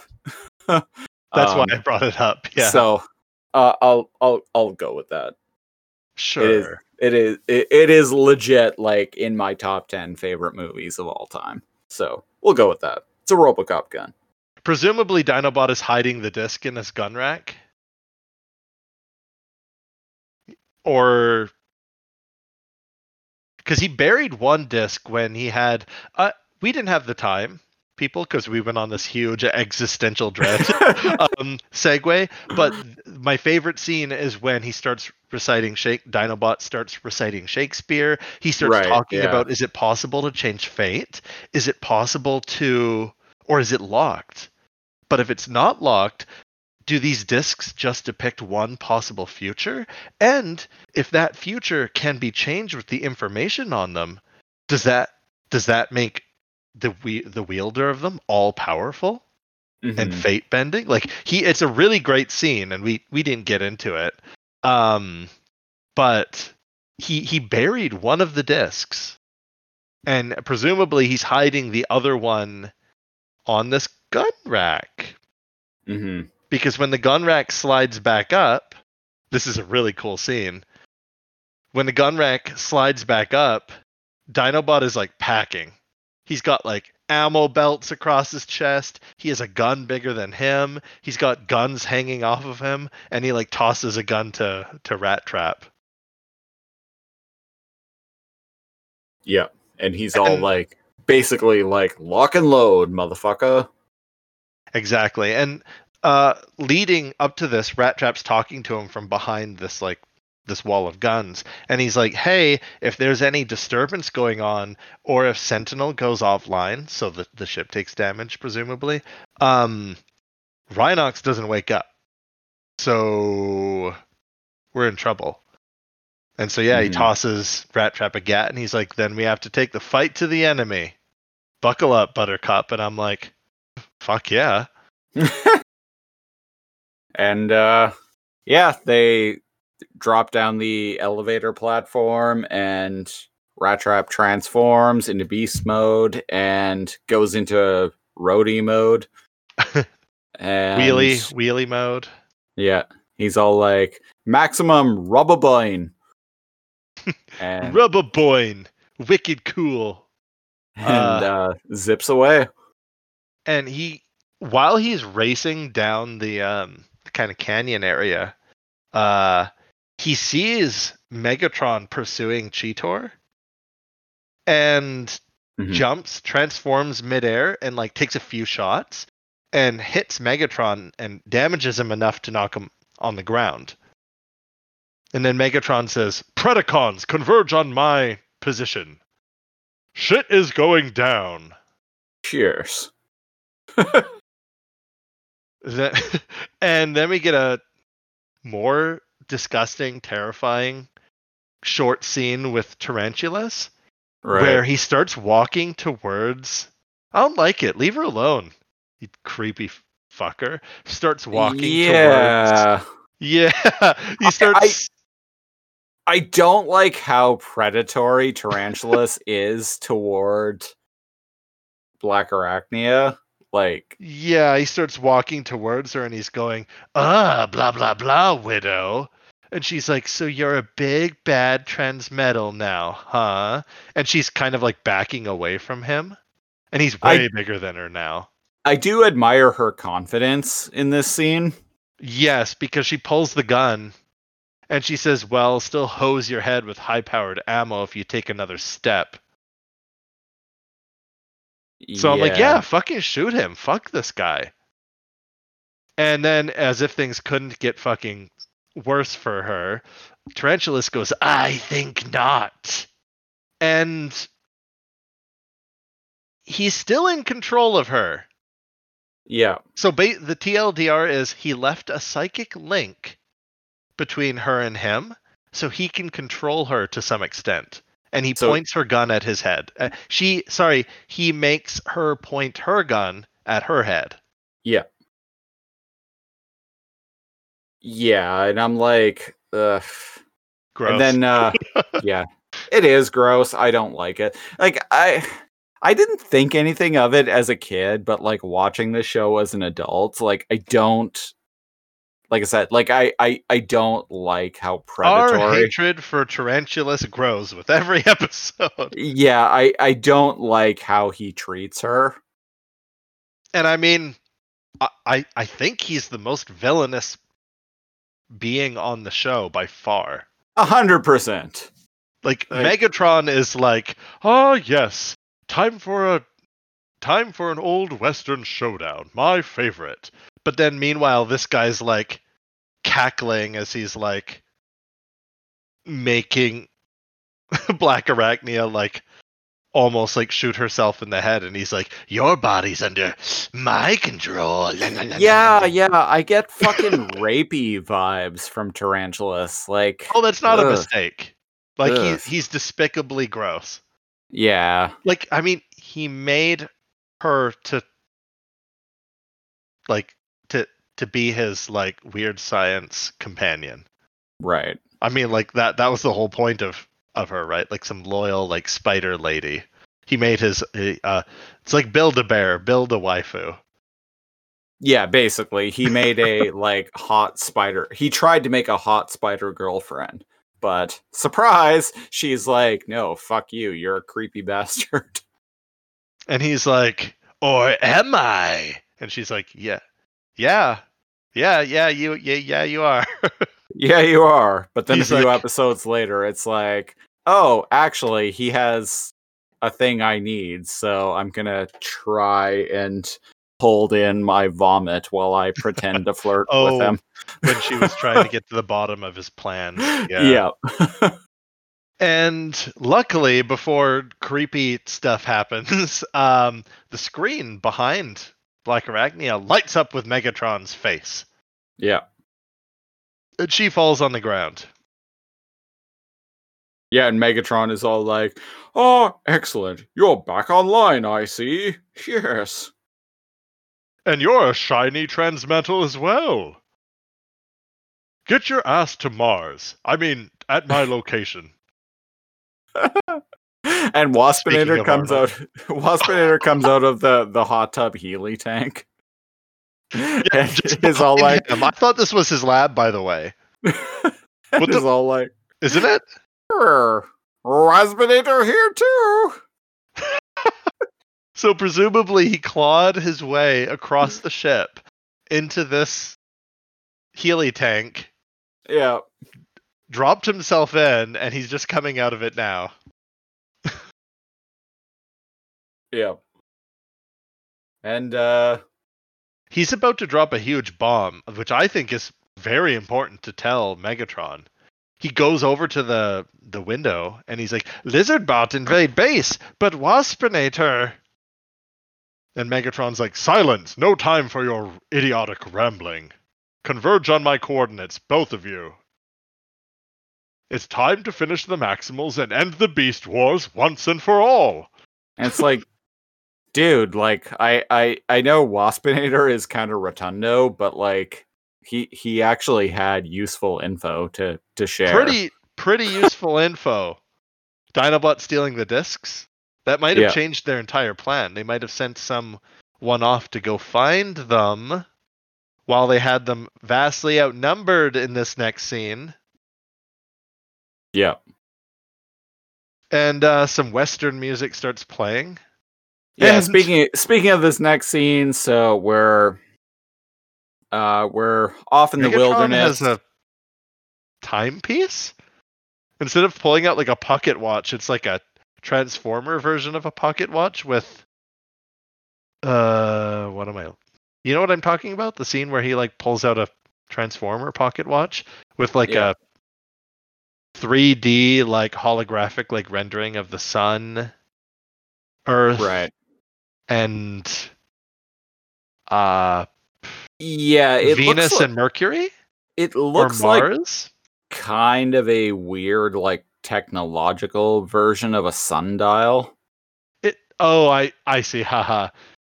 It's supposed to be a pocket watch, like, you know, the trope of like people like checking their pocket watch in a Western before high noon. Oh yes, yeah. Exactly. And boy, oh boy, are the Predacons showing up in numbers here. Yep. So for anyone following along, it's just fucking Cheetor is using a rock, like a flint, to like sharpen his tail whip. Oh yeah, I'm noticing they're using like depth of field. And I'm watching that, and I'm like, dude, you've been a Transmetal for like a week now. Like, really? Have you? Like, that shit isn't dull yet. Okay, you don't need like. Do you really need to be sharpening that? Maybe he was practicing against rocks. Oh. I'm sure he'll get to use his tail a lot soon. And not just that one time on Waspinator. It seems like a useless weapon. Anyways. Yeah. Yeah, Western music plays. We get close-up shots of them. Dinobot pumps his... he pumps it like a shotgun, but it looks like a sniper rifle. It's Transformers. You can pump a rifle in this. Yep. It cuts to Rhinox in the ship. His hands are trembling as he's like holding onto his like joystick. But this time we see purple vortex of energy coming out of his chest into the sky. Yeah. And hooray. More Predacons show up. I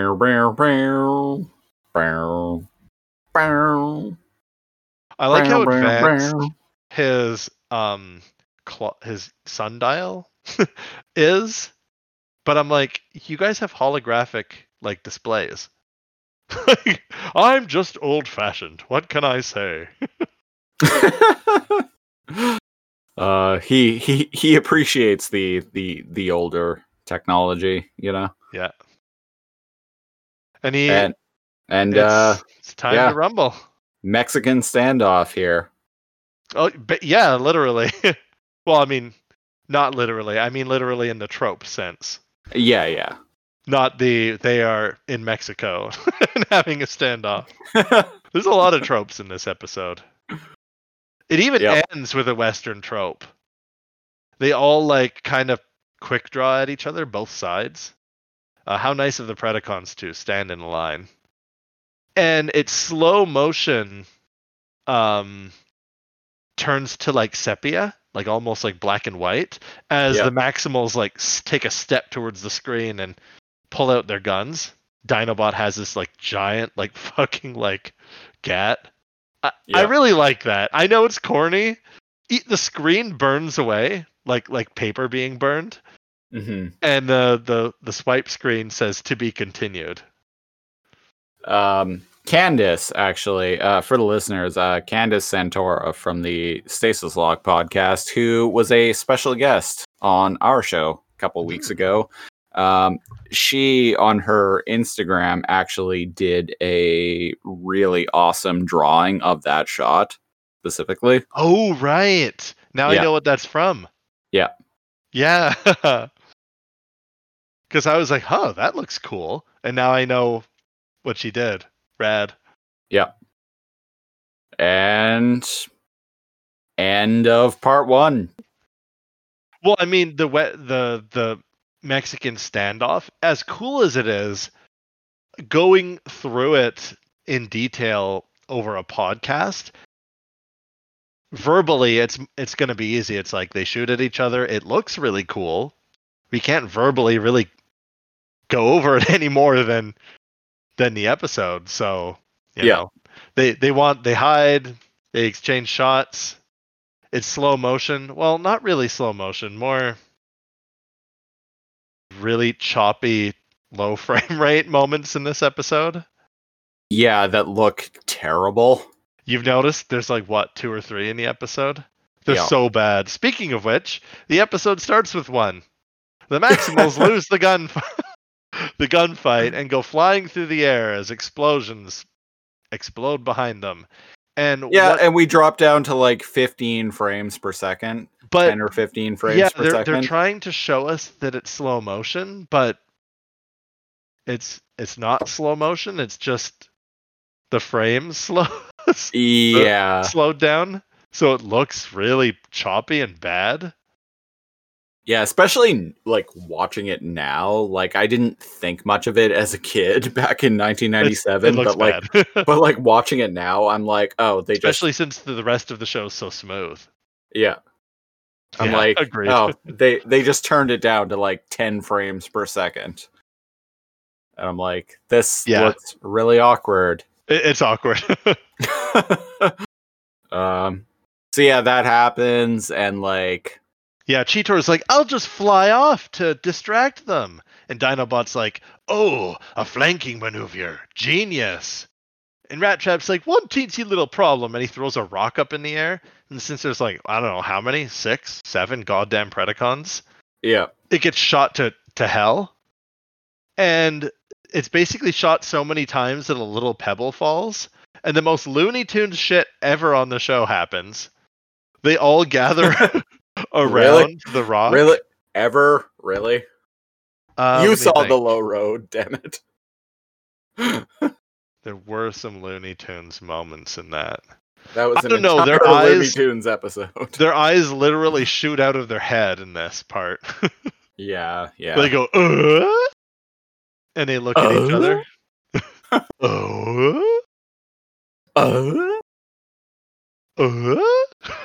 Anyways, people listening that are younger than us, that aren't familiar with what sound we're doing, are like, are these guys fully functional? Right.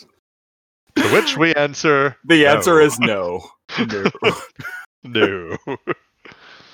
So Silverbolt says some Silverbolt bullshit. He's like, we outnumber them 2-1. Megatron, surely we should ask them to surrender. And he's like, shut up, Nancy. And he smacks him around. I like this exchange. Silverbolt is all like, wait, we outnumber them 2-1. And Megatron is like, yes. We have twice their firepower. Yes. Well, we should give them a chance to surrender. No. And Megatron like fucking dick slaps Silverbolt away with his large, thick, prehensile arm. Yeah.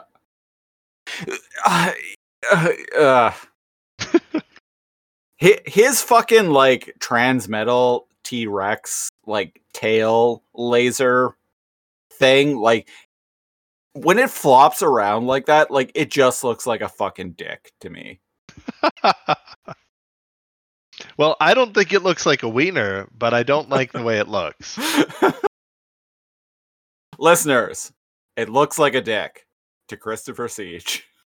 I am stating this right now, definitively. When his like fucking T-Rex tail thingy like coils around, it just looks like a dick. Basically, what he's trying to say is his dick is prehensile and ends with a claspy point. Yep. That's what my dick looks like. So, yes. ladies. And gentlemen. And gentlemen. And other robots out there, aliens. Come get some. Sure. Clones of himself. Jeez, where were we? God. That's a whole other topic right there. Is it really having sex with someone else if it's your clone? Isn't that advanced masturbation? Yeah, I've always said, like, if I had clones of myself, like, we would just be fucking, like, all the time.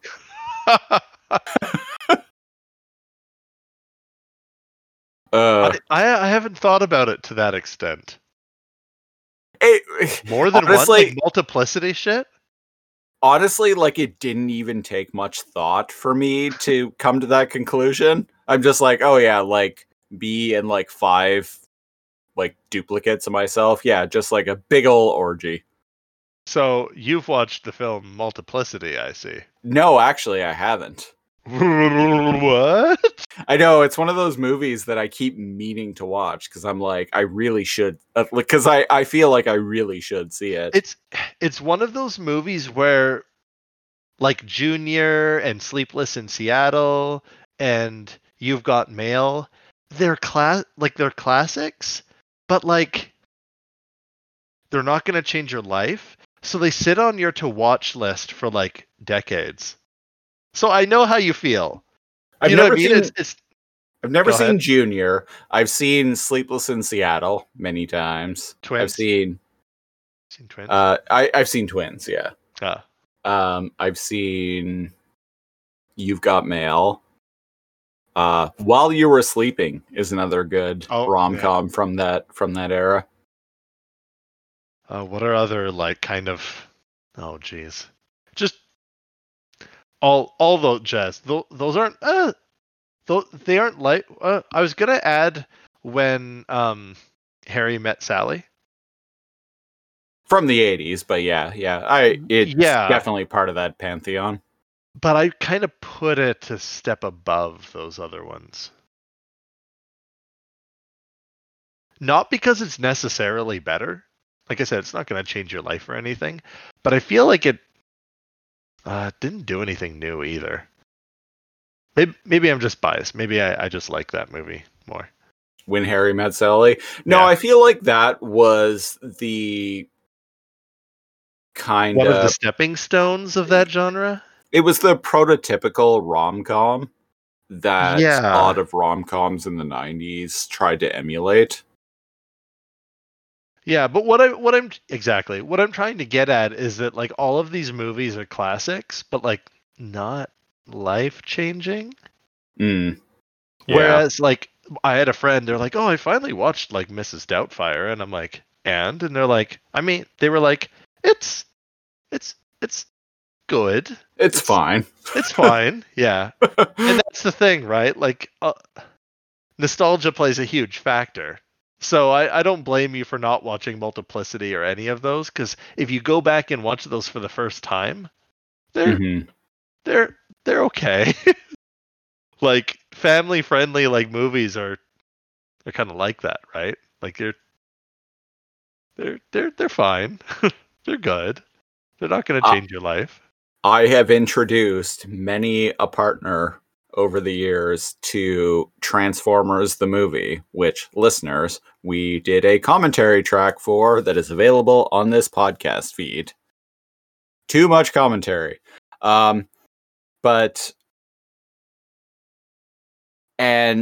yeah, so I have introduced many partners in the past to that film, and they've all loved it. None of them have liked it. Oh. Hey, you liked the Transformers animated movie from the 80s, right? Yeah. Yeah, my partner loved it. She was like, "What the fuck? This is great." She's a keeper. She is. She is a keeper. Like she was like, "Holy shit! This is great. What why can't all Transformers be this good?" Right? Yeah, I'm just gonna say, I introduce all those X's to Transformers the movie. Relationship, they didn't like it. Relationship didn't work out, so maybe maybe one is linked to the other. I'm not saying correlation equals causation, but one of your second date questions should be like, "Oh, I'm kind of interested in this person," right? Should be like, "How do you feel about the Transformers movie from the 80s?"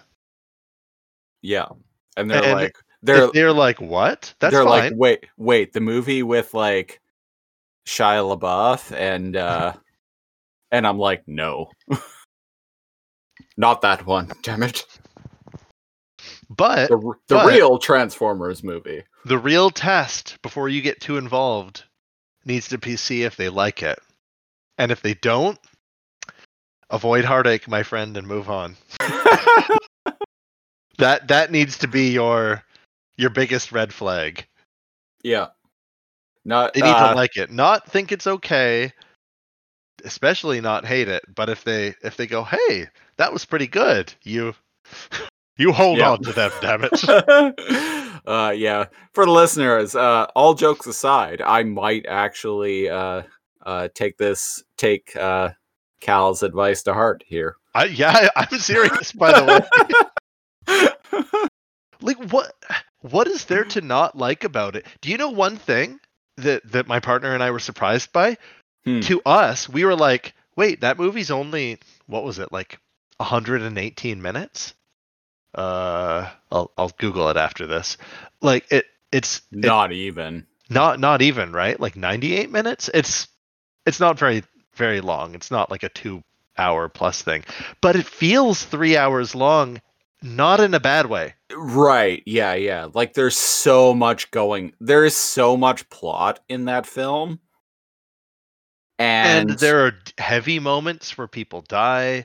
There are like joyful moments where Transformers are dancing. It's a like there's great music. It's man, how do you not like that? And anyways, I don't know.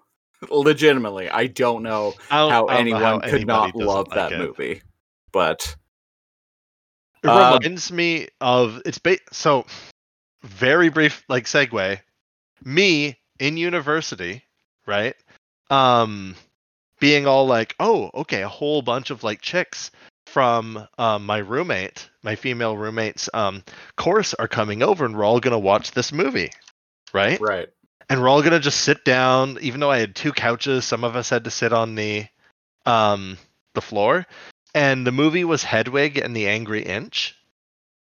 Oh, I saw a live production of that. Actually, I've never seen the movie, but they were the kind of people that were like watching it in like dead silence and like this was their favorite movie.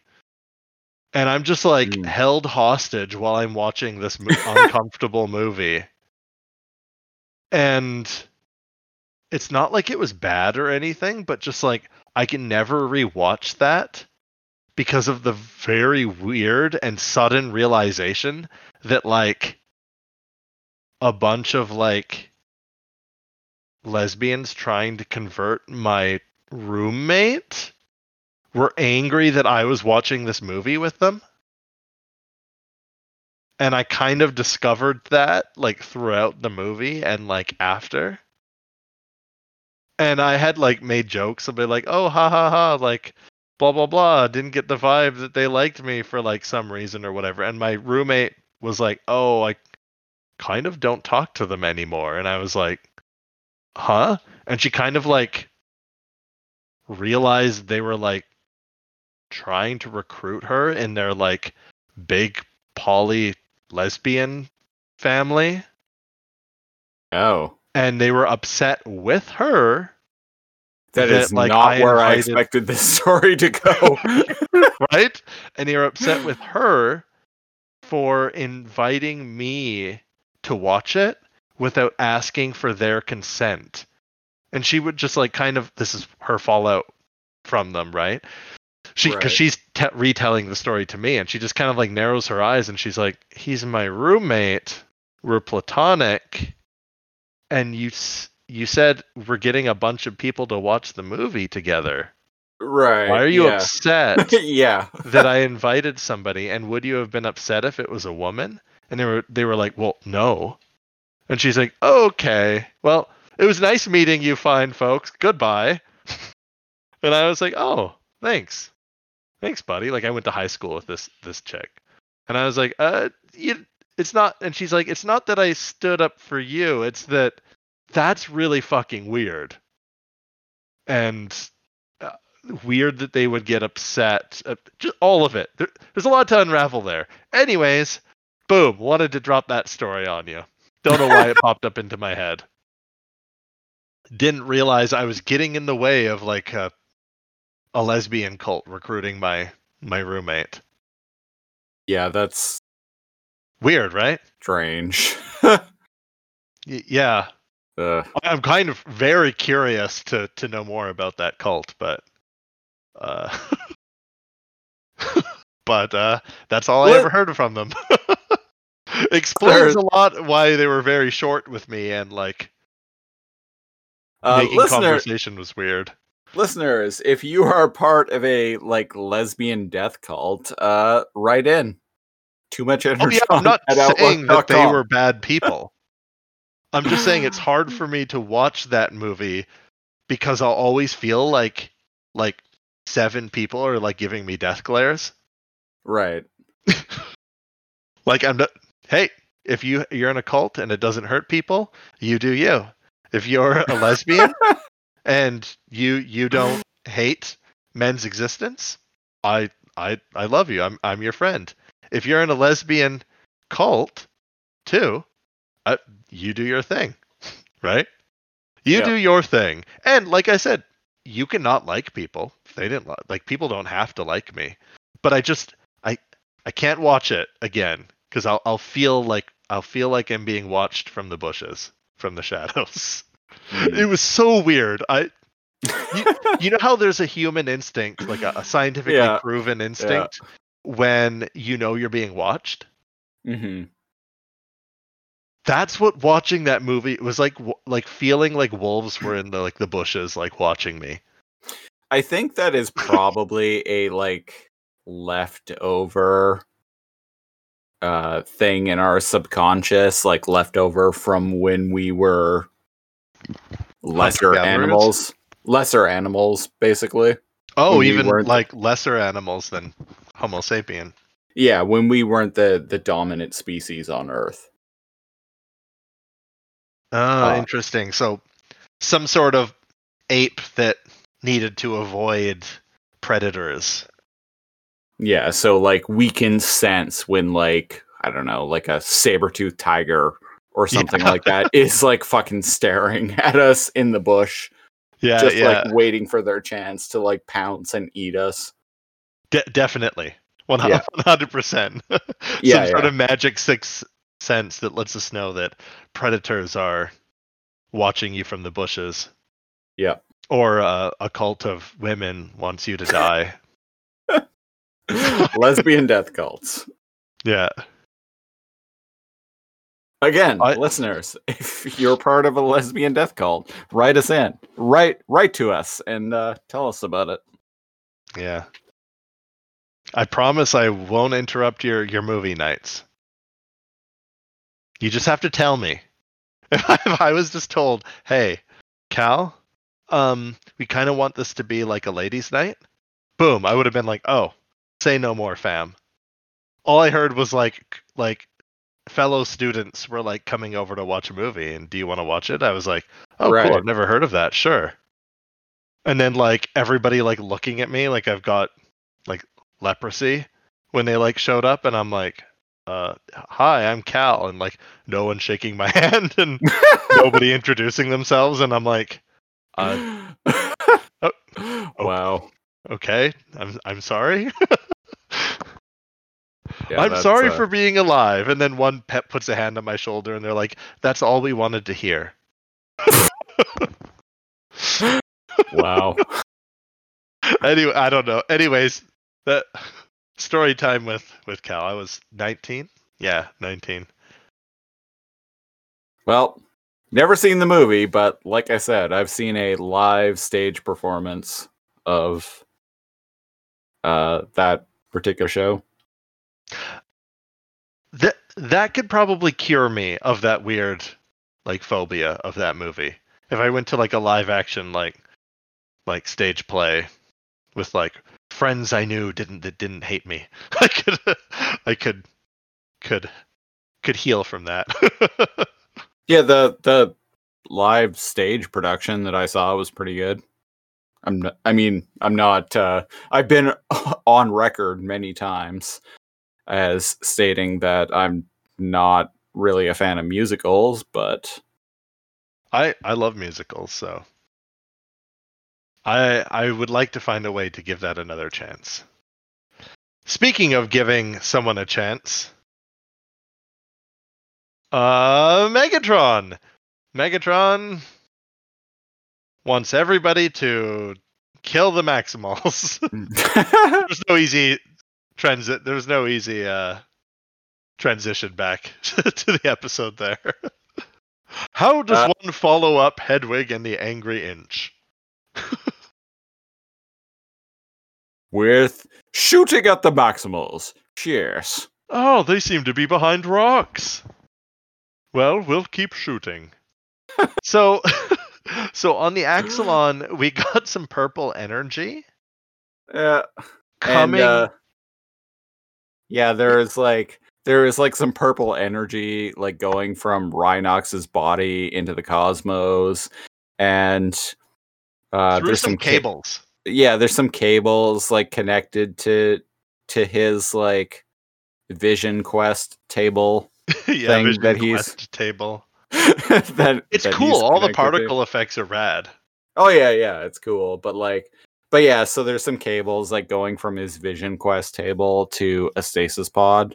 Presumably the stasis pod that Rhinox mentioned last episode was a blank. Mm-hmm. And we get an outside shot of the very beat up and shitty looking Axelon. And we can visually see two intertwining, very bright purple plasma ropes shooting out of the bridge of the Axelon into the sky and into space. So this is actually something that others can visually see. And we get to see the Matrix. I think? Yes? Space. It's a Vision Quest. He's the final frontier. And we cut back to the shootout. They're shooting, and Tarantulas is like talking to Black Witch. Arachnia. I guess you can go long distance, the psychic link. Yeah, but basically he's like, hurry. Sorry. Like, presumably because it's a psychic link, there's presumably no like it's not bound by distance at all, I would think. I don't know. I don't know the rules of psychic links. I didn't even know that was a thing till now. Fair enough. But he's telling Black Arachnia, who's still at the base, the dark side, hurry up, witch. This cannot keep Megatron occupied forever. What's taking so long? Yeah, and she's like, tearing through This shit. is dumb. She's tearing through shit, right? She literally has a pile of junk. Right. Like a rubber ducky, some guns, just like a mace, sex toys, the statuesque head of Ultra Magnus, like a pocket watch, a golden goblet, skis. Right. And she's like, well, it wouldn't take so long if I knew what I was looking for. And I'm like, Tarantulas, dude, why would you have not mentioned what? I think that's bad writing. She's like, if I knew what I was looking for, it wouldn't take so long. It's like, wouldn't the first thing you'd be telling her is the golden discs or a digital backup of them? Right. So yeah, he mind flays her and says, the golden discs, dumbass. And I'm like, why didn't you mention that first? Yeah. This is your fault, Tarantulas. And yeah, she turns and looks at the Dinobot-shaped hole in the ventilation system. And she's like, Dinobot took them. Yeah, and Tarantulas says some shit and is all like, says some bah! shit. And Well, go look for the backup copy then, witch. Megatron notices that Tarantulas is talking to himself, and Right. he's all like, And meanwhile, there's some more like depth of field shit going on from the animators. And Megatron is all like, to whom is that underhanded arachnid speaking? Yeah, and he's like, I don't detect any radio transmissions open. Yep.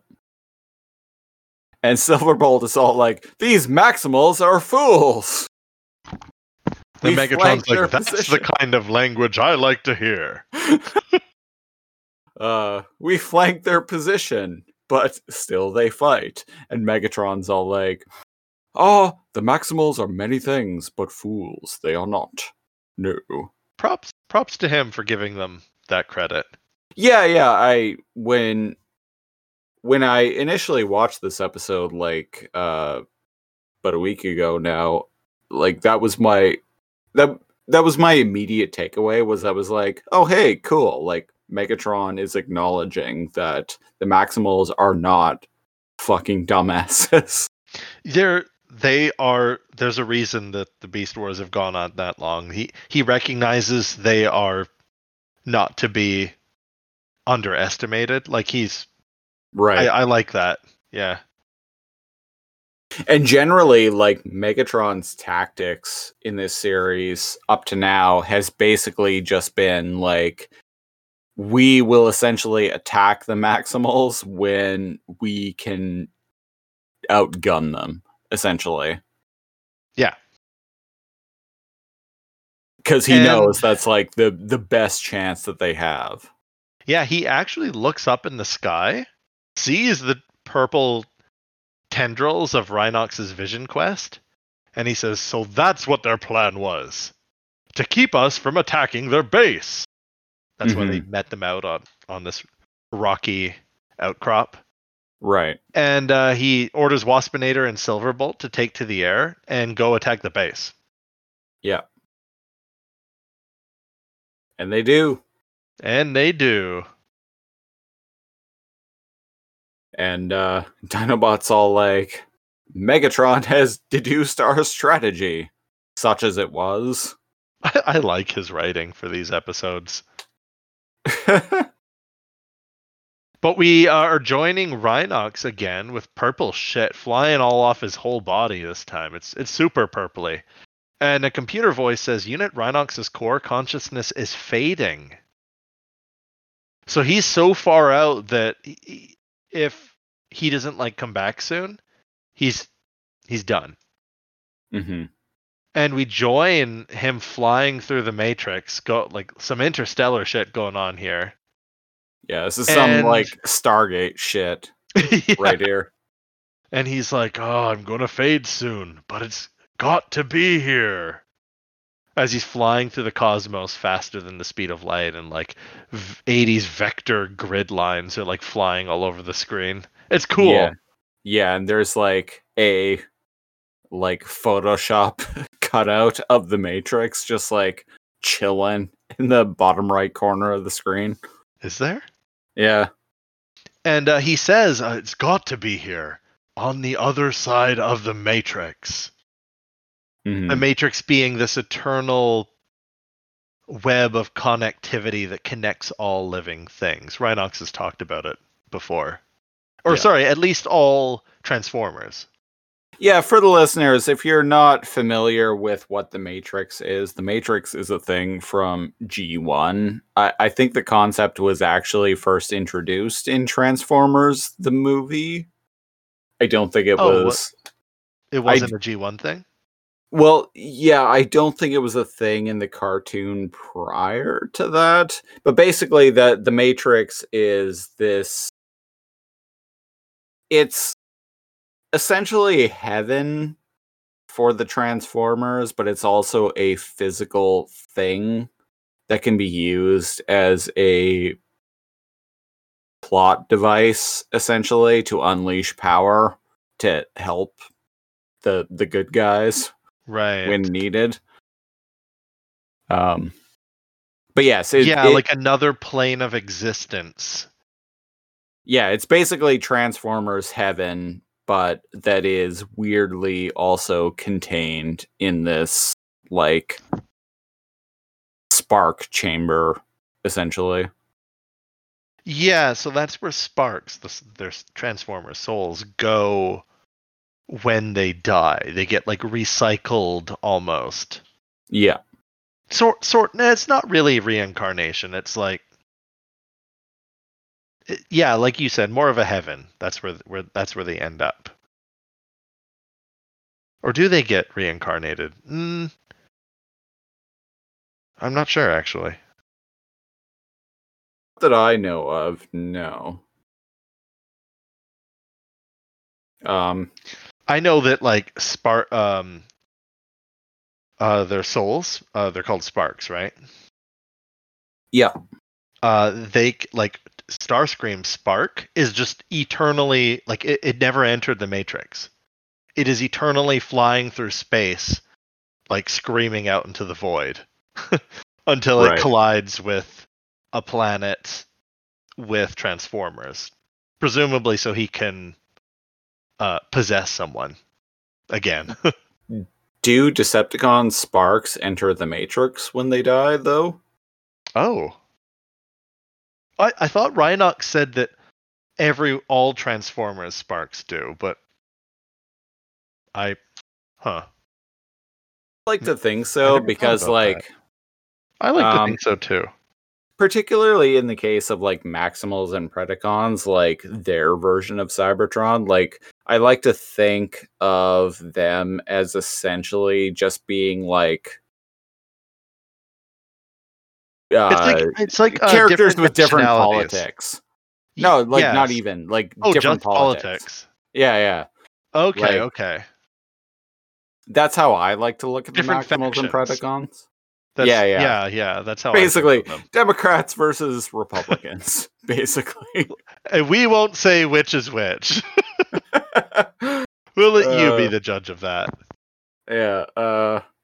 I'm just saying, one side likes guns a whole lot. Anyways, one side wants peace, and the other side wants things to be a lot spicier. We'll say. Spicier. Cheers. Well, spice is the variety of robot life. Can Transformers eat food? Because we know the Beast, the Maximals can. Yeah, right? we've seen them do that in beast form before. We've seen the arachnids eating like rodents. Have we seen the robots outside of Beast Wars eat things? I know they've eaten Energon chips. Right. Maybe they can eat anything and it gives them energy. It's just more efficient to eat Energon chips. Yeah, I'm going to go with that. Presumably they can eat almost anything and gain energy from it. But Energon in its purest form, in its form when it's stabilized is probably gives them the most energy. Mm-hmm. Anyways, random thoughts aside, so Cheetor is flying through the air, going back to the base because Megatron has figured out what's going on. And Waspinator says some Waspinator bullshit? Yeah, Waspinator is I all am like, in charge. Oh, Waspinator is the one in charge. Waspinator will lead. And Silverbolt is all like, okay, well, go ahead, lead. And Waspinator is all like, oh, you not tell Waspinator what to do. Waspinator in command. And I'm like, this is a fucking dumb scene. Like, very Waspinator, like, he's never in charge of anything. And he's like, wait a second, Waspinator have seniority. No, not at all. But also, like, this scene, like, contributes nothing to the story. Oh, no. Yeah, Silverbolt even, like, shakes his head. He's like, oh. And then Cheetor gets him. Yeah, Cheetor, like, zooms in and, like, bashes Waspinator out of frame, and then Silverbolt, like, almost crashes into him, and then Cheetor zooms face away. To face, yeah. And Silverbolt is all like, oh, I'm a dog, and that's a cat. Wow. Oh, yeah, because his ears go, like, up, and his eyes go, like, crazy, and his tongue sticks out. Like, he has an instinct to chase a cat because he's a dog. Yeah. I'm glad you caught that, too. Yeah, and then he just shrugs and then, like, flies after him. And I'm like... It's a little silly. All right. Yeah, I was like, yeah, okay. Yeah. And then we cut to Dinobot. Yeah. Oh, no, Dinobot? Yeah, we cut to Dinobot riding... oh my god, I almost forgot about that. Riding... Yeah, riding on wheel mode Rat Trap. I will say, I really like how textured Dinobot is in this scene. Thank you. You noticed that too? Yeah. He's very, like... He looks great. Way better than the Transmetals. His character model is extremely textured and, like, actually looks dirty. Yes. Dirty, shot up, scuffed. Yeah. Like, he doesn't just look like smooth, like chrome CGI. Yeah, he's been through some shit. He's been covered in mud. He's shot a bunch. He's been exploded. He's been diving behind rocks. He's riding on this little. He's had dust kicked up at him from Rat Trap's wheels. Yeah, and now he's like on like what were those power wheels?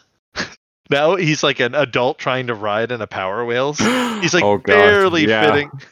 He's barely fitting on Rat Trap. He even doesn't even want to do it. He's like, ugh. He like shudders.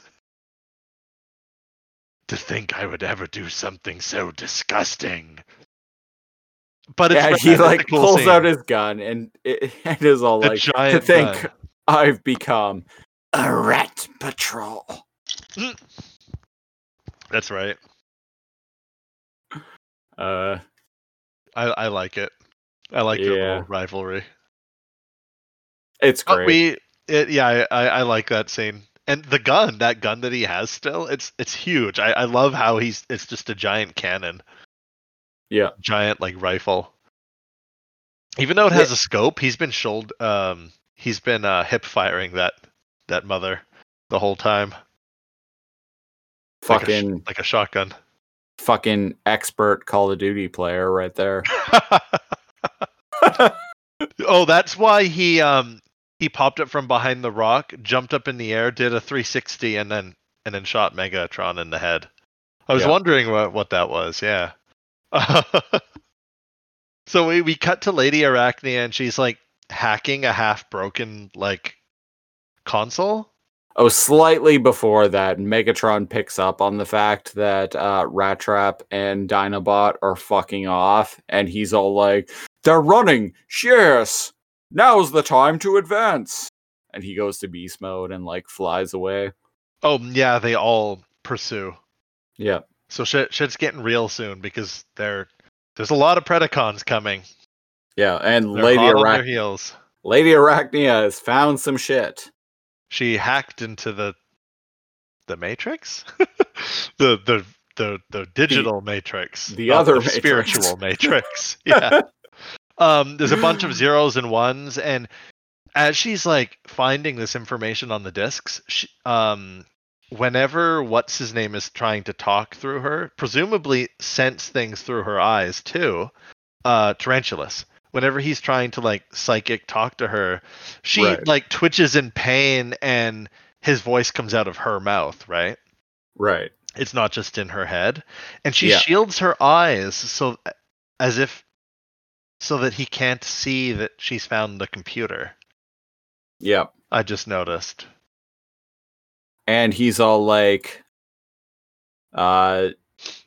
basically like, "Oh, don't hide shit from me, bitch. Tell me what you found." And then, someone shoots a rock. Rat Trap driving around with. I love this scene. God damn it! It's so good with the giant rifle. And fucking Dinobot's so badass. Does he have a joystick?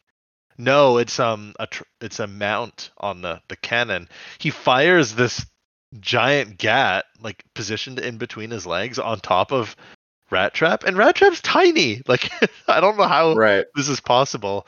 And he shoots. This is such a Beast Wars thing now. He shoots, but not at Yeah, you know. This is such a Beast Wars thing. He shoots at a rocky pillar nearby and dislodges a giant rock, and it rolls and squishes Tarantulas.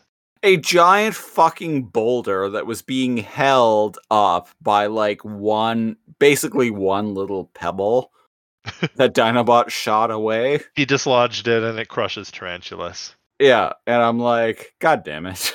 That is such a Beast Wars trope. At this point, take someone out with rolling rocks. 100%. Yeah. I think they've taken more people out with rolling rocks than they've shot. No, not really. But it's funny to think of. So, so Tarantulas is squashed, and Black Arachnia picks up on this because she can't talk to him. Yeah, she can't talk to him. Like, she's not hearing him in her thoughts anymore. So she's all like, now I will hack the internet. Time to hack. And she's like, computer, download and triple encrypt. Stat. And so some energy shoots some shit right into her eyes. Yeah, like, and her eyes turn into binary. Yeah, it's like the Matrix code, a bunch of zeros and ones, like rapidly like shooting behind her eyes. It's cool. Yeah. And we're back to the Dinobot riding Rat Trap. It's pretty rad. Yeah, and Megatron and Inferno crash into one another and then land on the ground, and their heads swapped. And I forgot about that. It's so fucking stupid. It's so fucking stupid. They swap heads. Yeah, and Inferno is just laughing, and Megatron's all like, Bart. And I guess what head controls what body you're on? Because it's so weird, man, seeing Megatron's head on Inferno's body. He goes, "Argh!" And he punches Inferno's head on Megatron's body, but it doesn't knock his head off. No. I'm like, so are they just like that now? Because that's awkward. Nope. No, they must have switched heads off screen. Yeah. And Tarantulas wakes up and he's like, Black Arachnia, what did you discover? Answer me, you cunt. You stupid whore. Stupid bitch. Tell me. And she's like, oh no, it was all booby trapped. The data tracks are unrecoverable, I'm afraid. Yeah, As she like completely coyly hides her destroyed. gun behind her back and does a cute little innocent pose. Yep. And I'm like, yeah, sly. He throws his hands. Tarantulas throws his hands up in the air, and he's like, "Ah, curses!" I'm like, "Good. She needed a win. Fuck this guy." not gonna lie, like, I'd probably fall for her shit. Just saying. You'd fall for her, like feminine wiles. Yeah. That's Like, okay. like if Black Arachnia was like doing her like feminine wiles, like nonsense, as she was trying to like pull the wool over me, basically, like I think I'd probably fall for it. Because I'd On be all like, purpose. "Dem titties." I've been cooped up in the dark side with nothing but Predacon dick for decades. I can't say no to golden spider titties. No.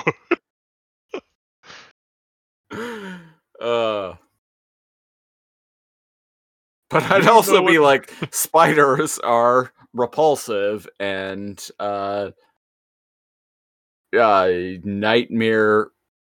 nightmare fueling creatures. So I'm like, I'm developing a complex.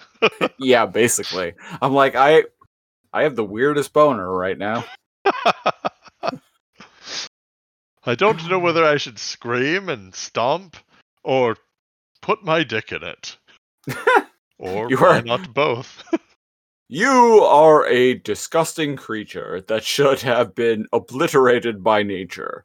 Yes, but also, dem titties. Oh, ho, ho, ho. What's that? You want me to do something for you?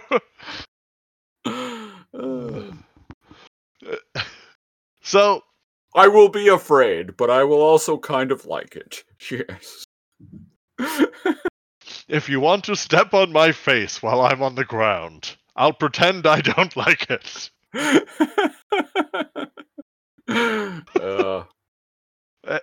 Anyways. So Cheetor's flying around and he's getting chased by Silverbolt, and then he deactivates Sentinel's shields. Right, and Sentinel like starts firing at Silverbolt, and they transform, and then Cheetor like shot out of the air. Yeah. They transform, they're on the ground. Cheetor has his weird like tail whip thingy. But it's also rigid and can be an axe. I don't. Yeah. Right. And the team badass but awkward shows up. Rat Trap on with Dinobot. Yeah. So Rat Trap and Dinobot show up, and Dinobot's all like, "Well, let's kill this motherfucker." Yeah, because Silverbolt's like, "Well, make it quick, get it over with already." Yeah. And Dinobot pumps his shotgun. He's like, "Okay." Actually, I think he's holding his drill rapier. Yeah.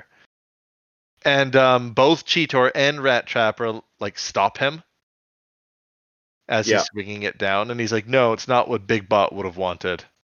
Yeah. And Silverbolt is basically like, "Wait, what? You're gonna?" Yeah, he's watching them and he's confused. Like he's like an hour old, right? Yeah. He doesn't know what's going on. Well, and all he's seen up to this point is just like the Predacon way of doing bullshit. Things. Yeah. Tyranny. So, yeah, and Rat Trap smacks Dinobot's chest, and he's like, "Yeah, pick him up and bring him to the CR chamber." And Silverbolt's eyes are just like going. His head is like looking left and right as he's watching them, confusingly. Right. Yeah, and so they're there, and some giant purple big E energy shoots back down from the purple connection to the Matrix and slams into Rhinox's body. Yep, and Rhinox is back. Dinobot drops Silverbolt's chunky body in the CR chamber. Yep. I also like how Rat Trap's face here in this shot is also quite textured. Like, it doesn't just look like, it's smooth you're right. chrome. Like it. Yeah, it's not just reflective. There's some metallic grooves and not matte, but like less reflective parts to it. Good for them. Bumpy is the word that I would use. Yeah, like why... his skin looks bumpy. Yes, and there's little cracks and indentations and textures on like his little the sides of his samurai helmet thing. Yeah, that he's got going for him. That's kind of why I don't like Megatron's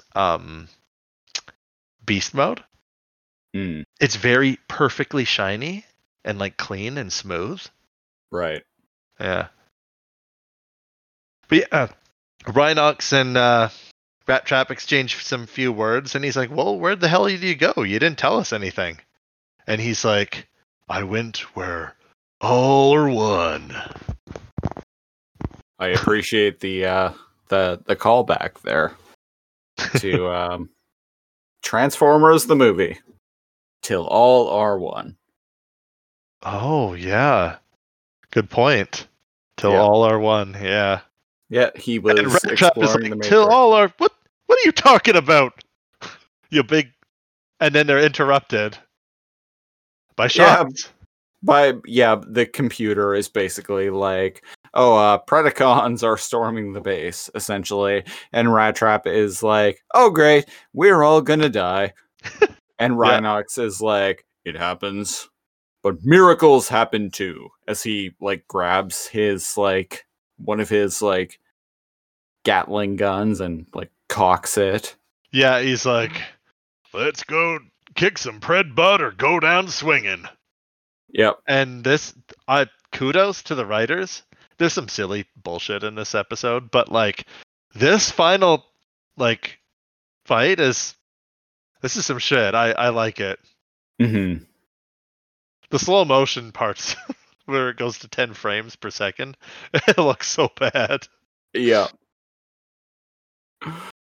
Some more purple energy slams down from the spirals that go into the space and travels down the cords. Yeah. As all the other Maximals are outside getting ready to meet their maker if they must. Yeah, the purple energy like surges into the ship and through the thing that the cords.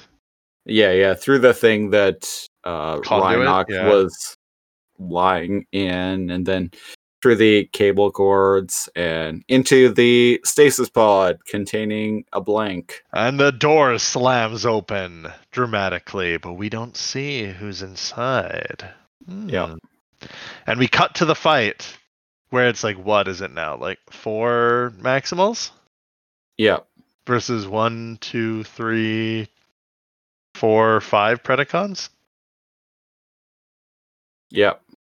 Another 10 frames per second scene as whoever's in the stasis pod slowly I hate the slow motion. It's so hard to look at. It's fucking terrible. Yeah.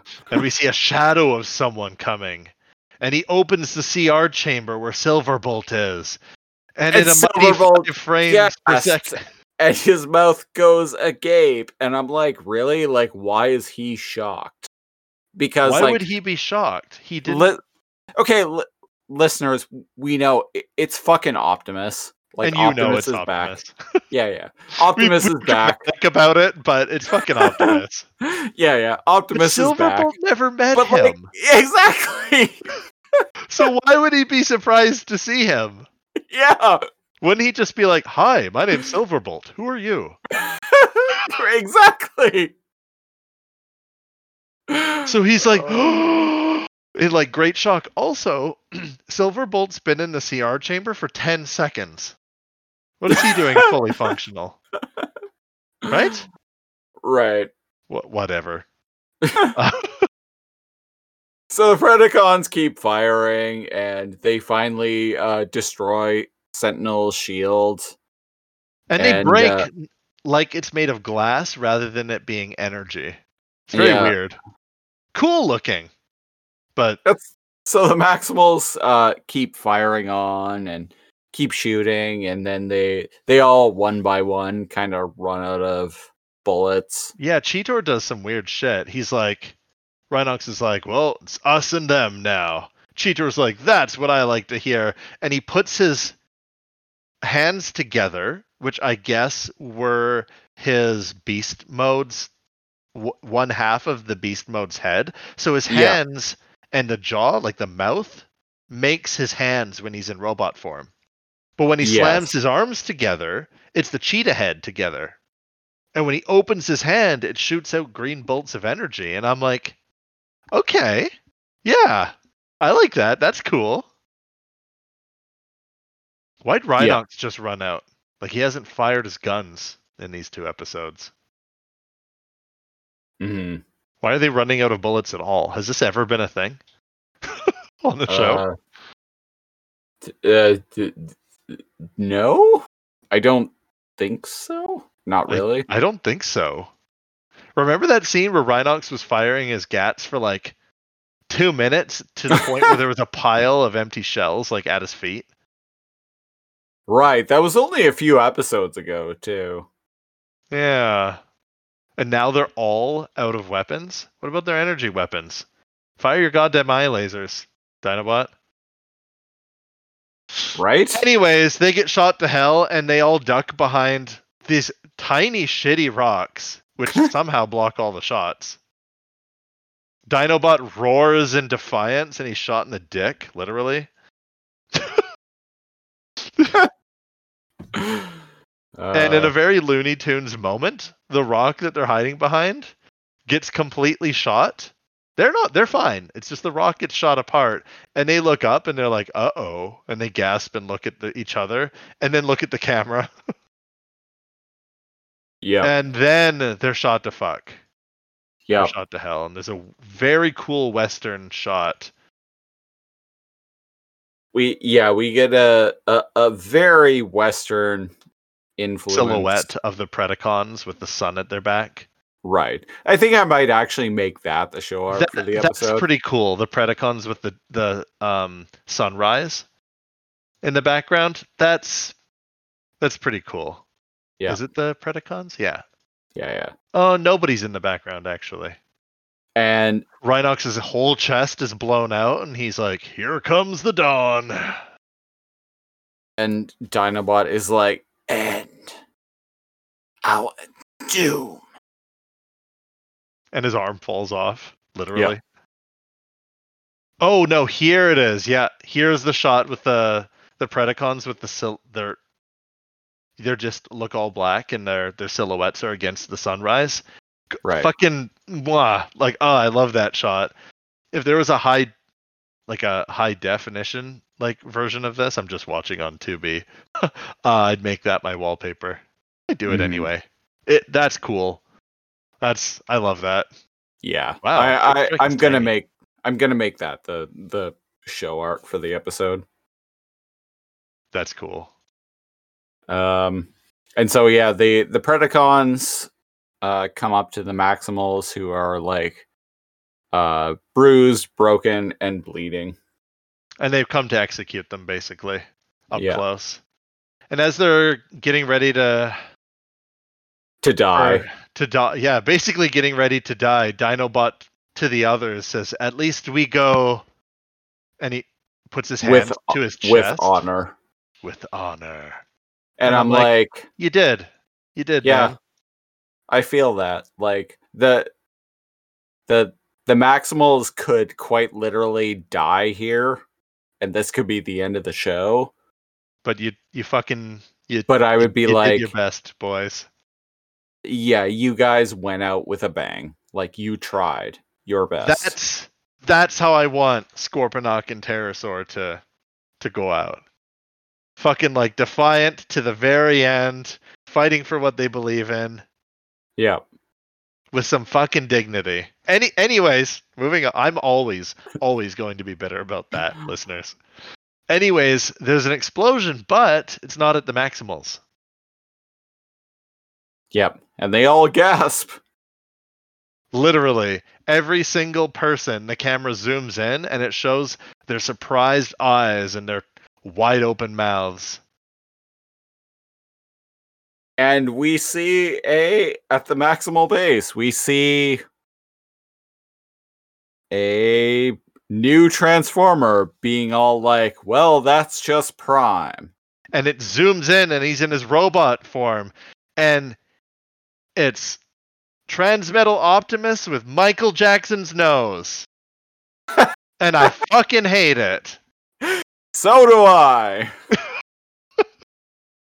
I like Transmetal Optimus other than the fucking head. Like, yeah, yeah. Even Aren't like downers, there's this big ass moment in the show, and we're like, look at his fucking stupid nose. Yeah. So Optimus is like firing at the Predacons, and like Cheetor is like, "Hey, go Big Bot." Oh, I just realized that Optimus shot through the hull of the Axelon to shoot at the Predacons. Really? Yeah. If you back it up, as the camera's zooming in and the smoke clears, he shot through the side of the Axelon. He's in the bridge. He shot out the wall. Yeah. He shot through his own ship. Oh, it's not the bridge. It's like a hallway or something. Bruh, what are you doing? Huh. He literally shot to make a surprise entrance, I guess. Yeah, I don't like his pupilless, like, weird... His pupilless eyes and his, like, weird nose. Yeah, Yeah. Anyways. I don't either. Something folds out from his back. Oh, sorry. All the Predacons, he goes, fire on Optimus Primal! And all the Predacons shoot at Optimus.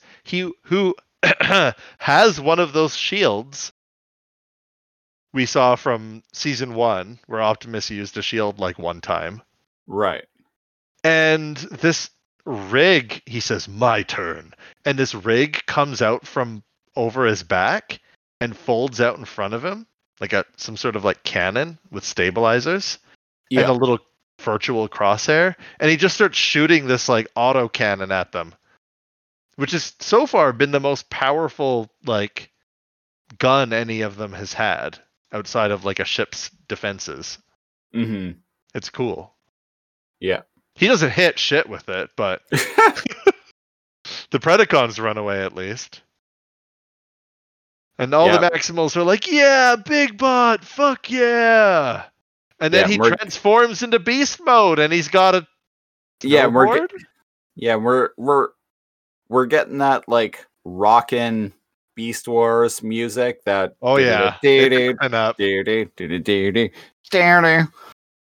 And Optimus, he goes into his beast mode, so he has flight in his beast mode too, and it's a snowboard with rockets on it.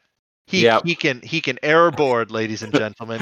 You remember airboarding? How fucking 90s can you possibly be? Right. You remember airboarding was the thing? People would like skydive with snowboards and like, Yeah. Right. Anybody listening that has no idea what airboarding is, it's people jumping out of a plane and skydiving, but they're doing sweet tricks with a snowboard. Yeah, it was a thing during the 90s. Anyways, very pointless thing, but yes, it was a thing, and that's a thing because Optimus is on a snowboard or an airboard, and it has jets in the back, so he's now surfing at them. He's not letting these Predacons get away. But Megatron, he's like, Go ahead. He's a fucking hoverboard gorilla now. He's a hoverboard gorilla because looking like animals anymore. Because this is 1997. God fucking damn it. That looking like animals was so 1996. This is 1997. God damn it. And we're going to be shiny. Yes. Chrome gorillas on flying hoverboards. Cheers. This isn't Planet Energon anymore. No. This is Earth, where we board skydive and we're shiny. And we have wheels. Oh, and, God. Megatron says, flight is no longer your advantage, Optimus. Beast mode. And he takes to the skies, too. Yep. They're showing off the new toys. Yeah. Literally. And so they both fly around, and then Woo, Optimus, yeah, look at them fly. and then Optimus lands, goes back into robot form, and all the Predacons like shoot at him, but he From behind rocks. From behind rocks. Yep. The old Beast Wars maneuver. Yeah, he seems to have gotten himself surrounded. But luckily, Inferno is the first one to shoot his 2 Inferno rockets. Sometimes Inferno shoots plasma blasts. Sometimes he shoots rockets. I don't know. But Optimus literally matrixes these rockets, and they turn for some reason, making me think they're heat-seeking. Right. Because they explode and take out Tarantulas and Quickstrike. Luckily. Yeah. And then there's literally like what's this trope? Like the quick draw like standoff between Optimus and Inferno. Yeah, the gunslinger standoff. Yeah, where they both like hover their hands over and like a hawk screeches in the distance. Draw, partner. Draw, partner. Oh shit, what game was that? Don't tell me. I played the fuck out of like a Western game on the Sega Genesis. Lethal Enforcers 2? Holy shit, dude. I fucking love Lethal Enforcers. Am I right? Yeah, I'm right. The first one was set in like the first one was a contemporary. City. Yeah. And the second one was Lethal Enforcers 2. Gunfighters. Get back or I'll blow them away. You ain't gonna catch me, Sheriff. My cousins and I played the fuck out of that. Not with like guns, but like painfully like using the D-pad to like move the cursor over the screen. No, I remember playing the second one on Sega Channel with a controller. The first one I actually played on Sega CD with and I had the full like light gun kit and everything. Oh, nice.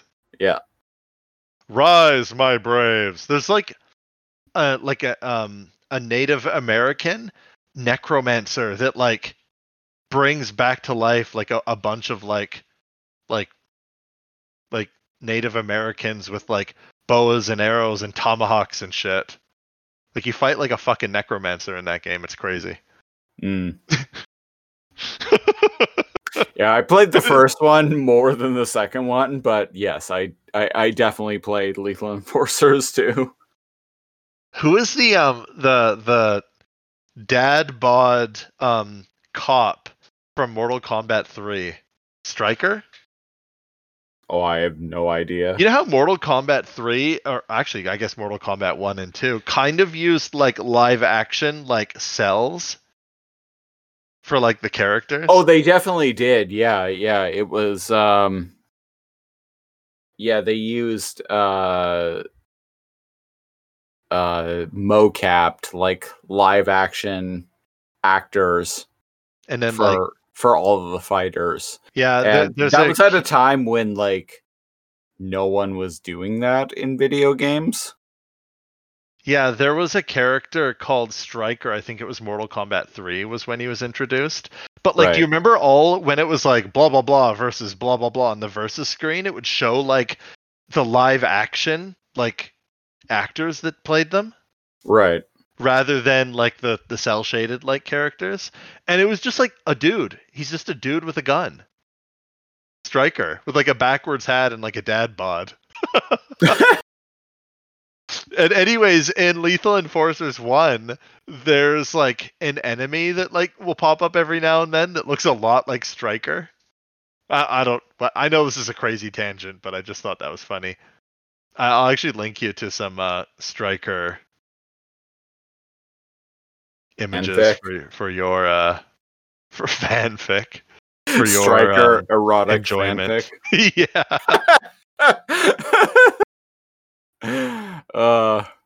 I would be shocked if that didn't exist, at least somewhere on the internet. Right? Oh god. Anyway, let's get back to the show. Yeah, we're almost done here. So so Optimus and Inferno have a like Western style like draw. Yeah. Like gunfight duel, and obviously Optimus wins, and then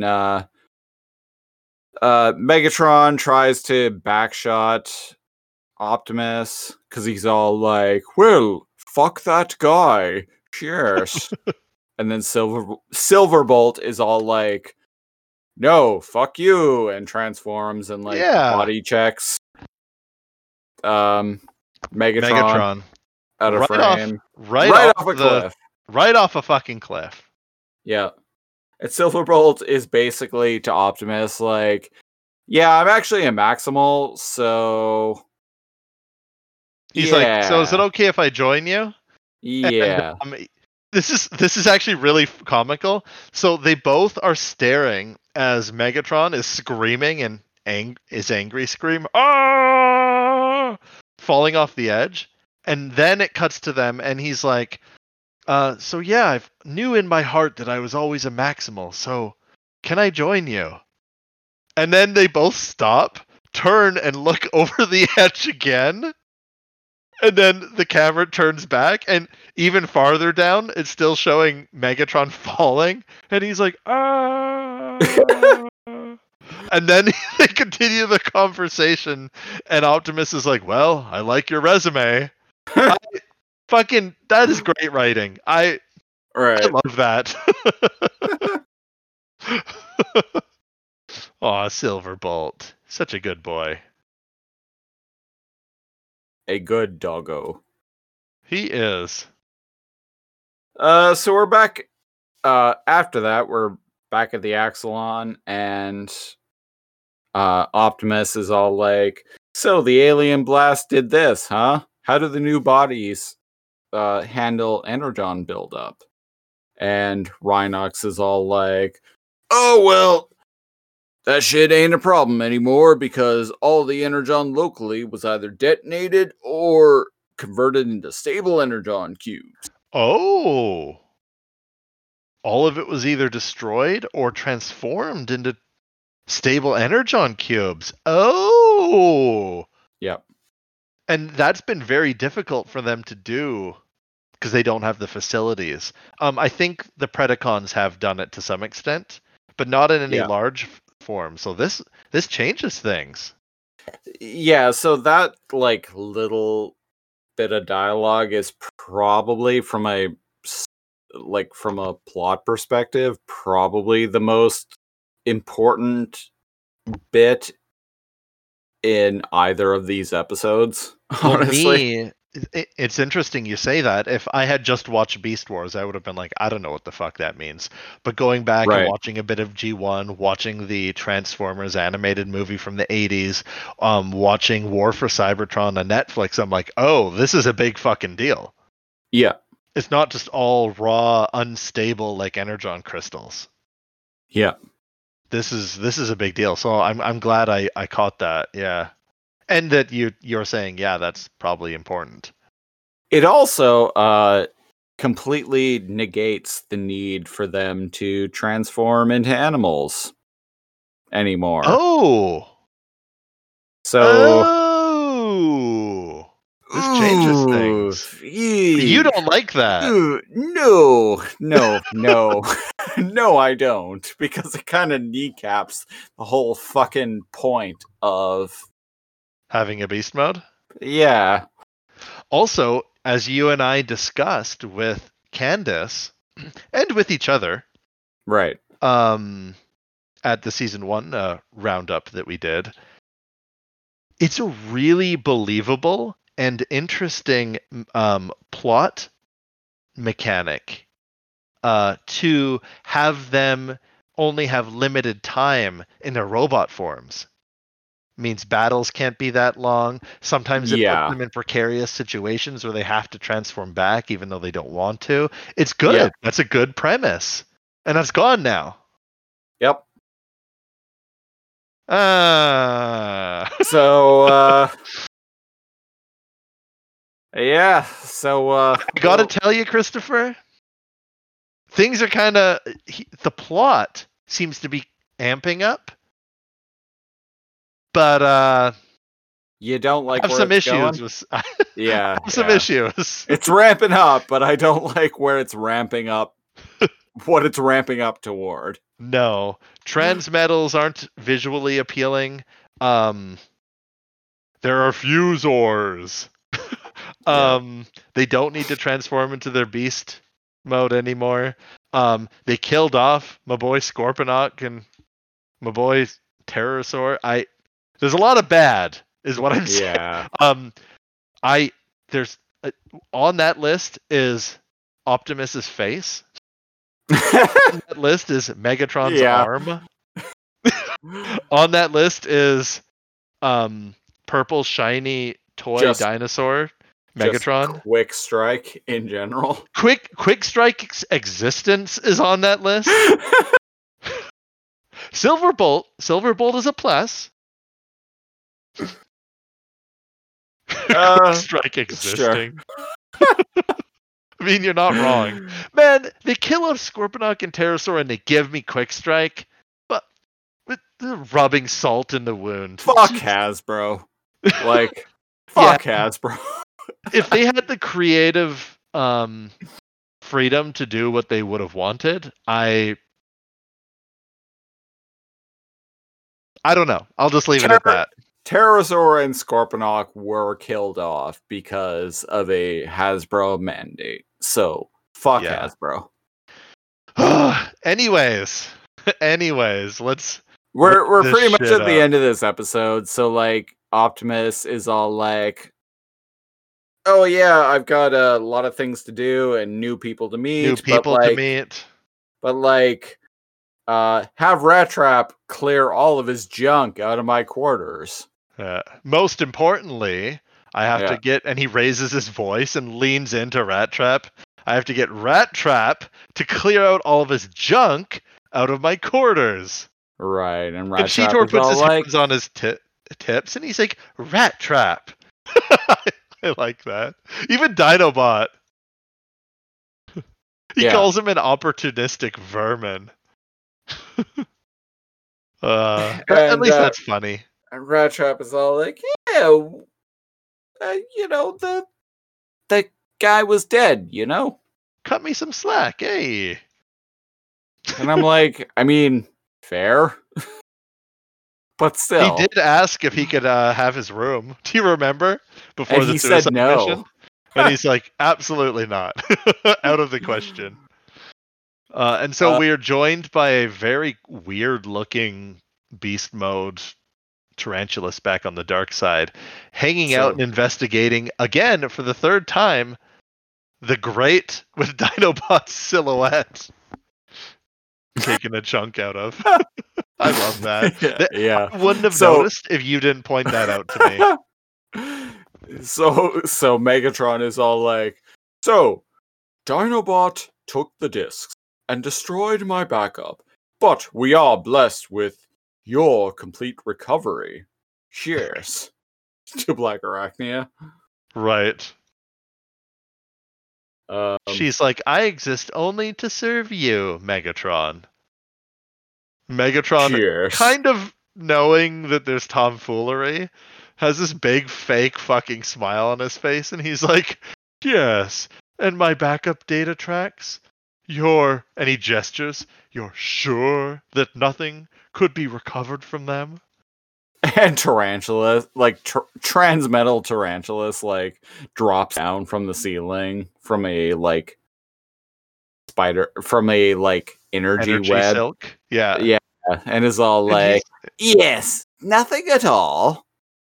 And Black Arachnia turns and she's like, "Well, as you can see," and she clips some like cords, severing like the control panel from like the wall. Yep. Completely destroyed. Yeah, and she like why'd she do that? Yeah, and she like sways her hip to the side and like perks her chest out and puts one of her claws on her hip. And like, not gonna lie, like watching this, I'm like, oof. You go, girl. Yeah. You go, girl. I'm like yeah. I don't remember much, but I'm looking forward to Boss Bitch Black Arachnia. Yeah. I hope that's coming. I may have been robot horny in that exact moment. Megatron angrily turns around and punches Tarantulas out of the air. Yes. And this is weird. He has like a villain monologue on his rollerblades. And I'm like, you can't have a villain monologue on your rollerblades and be taken seriously, bro. So he flips his like little blades out. We've entered a new phase of the Beast Wars then. Cheers. Whee! He transforms into his beast mode. This is cool. And he's like, future developments should prove very interesting. And he like waves his claws goodbye as he like slides backwards into the darkness down one of the hallways. Yep. And Black Arachnia, looking fine as fuck, is all she's like, interesting indeed. And the camera zooms in on her eyes, and she's got green zeros and ones just rolling. And then there's static. Yep. Showing us that she clearly still like was successful in stealing data from Megatron's computer. Yeah, she's got the backups of the discs. Yeah, like is stored in her head. Yeah. So, dun. So that's it, baby.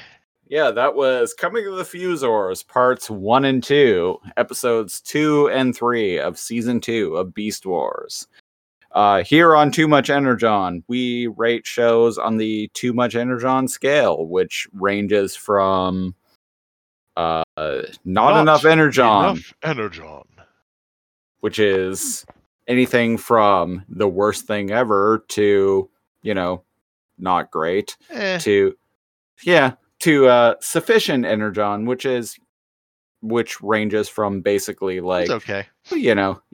It was okay to like, pretty good, to too much Energon, which is anything from, it was pretty good to literally the best episode ever. So Cal, it's a 3-point scale. 3-point scale. Indeed. So Cal, what would you rate Coming of the Fusors, parts 1 and 2 on the Too Much Energon scale? Well, it is not too much Energon. I can tell you that. There were hype moments, right? Right. But it's also not. Oh, geez. Is it not enough Energon? I think it's a sufficient amount of Energon. A low sufficient amount of Energon for me. Or is it? Is it not enough Energon? It's a sufficient amount of Energon for me, dog. Right. These are getting not enough Energon from me. I kind of You know liked... what? No, I've been bitching so much. These get enough energon from me, man. Yeah, both episodes. Like I kind of liked the Western callbacks, but at the same time, like the homages to classic Western films, but at the same time, like there was no real reason for it. A Quick Strike was introduced, but like he was never the focal point of the action, right? And yeah, and I don't like Quick Strike. No. It gets enough energon from me. I'm allowed to change my verdict, right? Yeah. Not enough energon, definitely. Yeah, this both of them, both episodes. Yeah, honestly, they both episodes just kind of feel like nothing really happens. No, and Candace has said this when she was on the show, and you and I have said this. There are great moments. War-torn, scuffed up, dirty, 2 ammo belt Dinobot with a giant fucking like rifle riding Rat Trap. That's great. That's fuck yeah. I love that. Them for sure, facing their deaths, like just like, and being okay with that, or at least Dinobot being like, hey, at least we go with honor, right? Like, yes, very good moment. Optimus blasting a hole in the side of the ship, and after scaring Silverbolt for some reason, and for some reason, and like sky surfing to get surround. That wasn't as triumphant as I had hoped for. Mm-hmm. Yeah. And he's ugly looking. These episodes sucked. Yeah.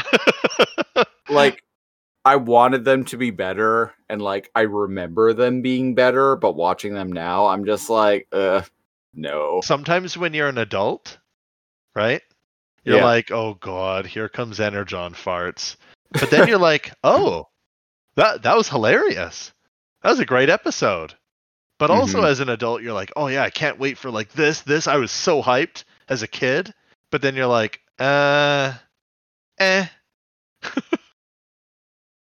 So things change when you're an adult, and we rag on a lot of stuff, but we also love a lot of episodes too. Yeah. This was not one. No. And on that note, we gotta get out. Yeah, we're out of time. Running out of time. So, that was season 2 of Beast Wars, Coming of the Fusors, part 1 and 2.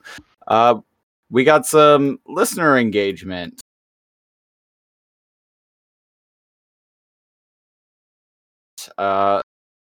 Use amazing shit. I love Beast Wars, and hearing you guys run through the episodes with a fresh take is ultra gear. Solid impressions as well. Yeah. Nice. Wow, he must be talking about you. So that tells me he's at least listened to an episode. Yeah, thanks for listening. Yeah, thanks, brother Kyle. Keep on listening. The episodes only get better with time. We will be back next week with the 4th episode of season 2, Tangled Web. Gotta be honest, I barely remember this episode. Some are vaguely familiar from here on out for me, but I don't know if I watched it or if I did. It left my brain. Right. And like, I know that's more the norm with you, but it's weird for you. but yeah, for me, like, it's generally like up to this point anyway, like generally I'm like, oh yeah, I remember this episode coming up. Like, I watched it like 500 times, even if it's not your favorite, a child. You like, remember it. Yeah, over and over again. But like this episode coming up, like, I know I've seen it, but I don't really remember much about it, so this will be interesting to revisit. Hooray! I'm sure it's great. Not a filler episode at all. I'm sure. Best way to support the show is if you're listening on Apple Podcasts or iTunes, please give us a 5-star rating because it helps us out with it discoverability. Also check out our website, www.toomuchenergon.ca. The whole www thing is very important because the URL does not work otherwise, and I am too stupid when it comes to website shit to figure out how to actually fix that. If you want to write in, much like Brother Kyle did, send us an email at toomuchenergon@outlook.com. Like I said, we will be back next week with the 4th episode of season 2, Tangled Web. So keep an eye out for that next Friday-ish. Ish, yeah. But yeah, if you've what is this going to be, like another 3.5 hour episode? About that, if you've stuck with us and listened all the way to this point, thanks for listening. Yes, we appreciate all of you listeners. So if you stick with us as we ramble on for 3.5 hours about a 22-minute episode of a 25-year-old cartoon, write in because we legitimately appreciate the feedback. Yeah, we do. We want to know that somebody out there is listening and that we're not just screaming out into the Matrix. Into the Matrix. Sure. But speaking of the Matrix, it's time for us to fly off into the void. Yep. I've been one of your hosts, Christopher Siege. I am your other host, NeoCal. And until next week, Beast Mode. Beast Mode, which is optional from this point onwards.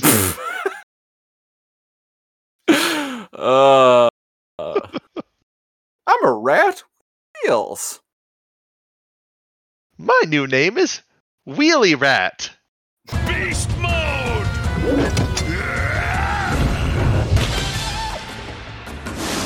Beast War!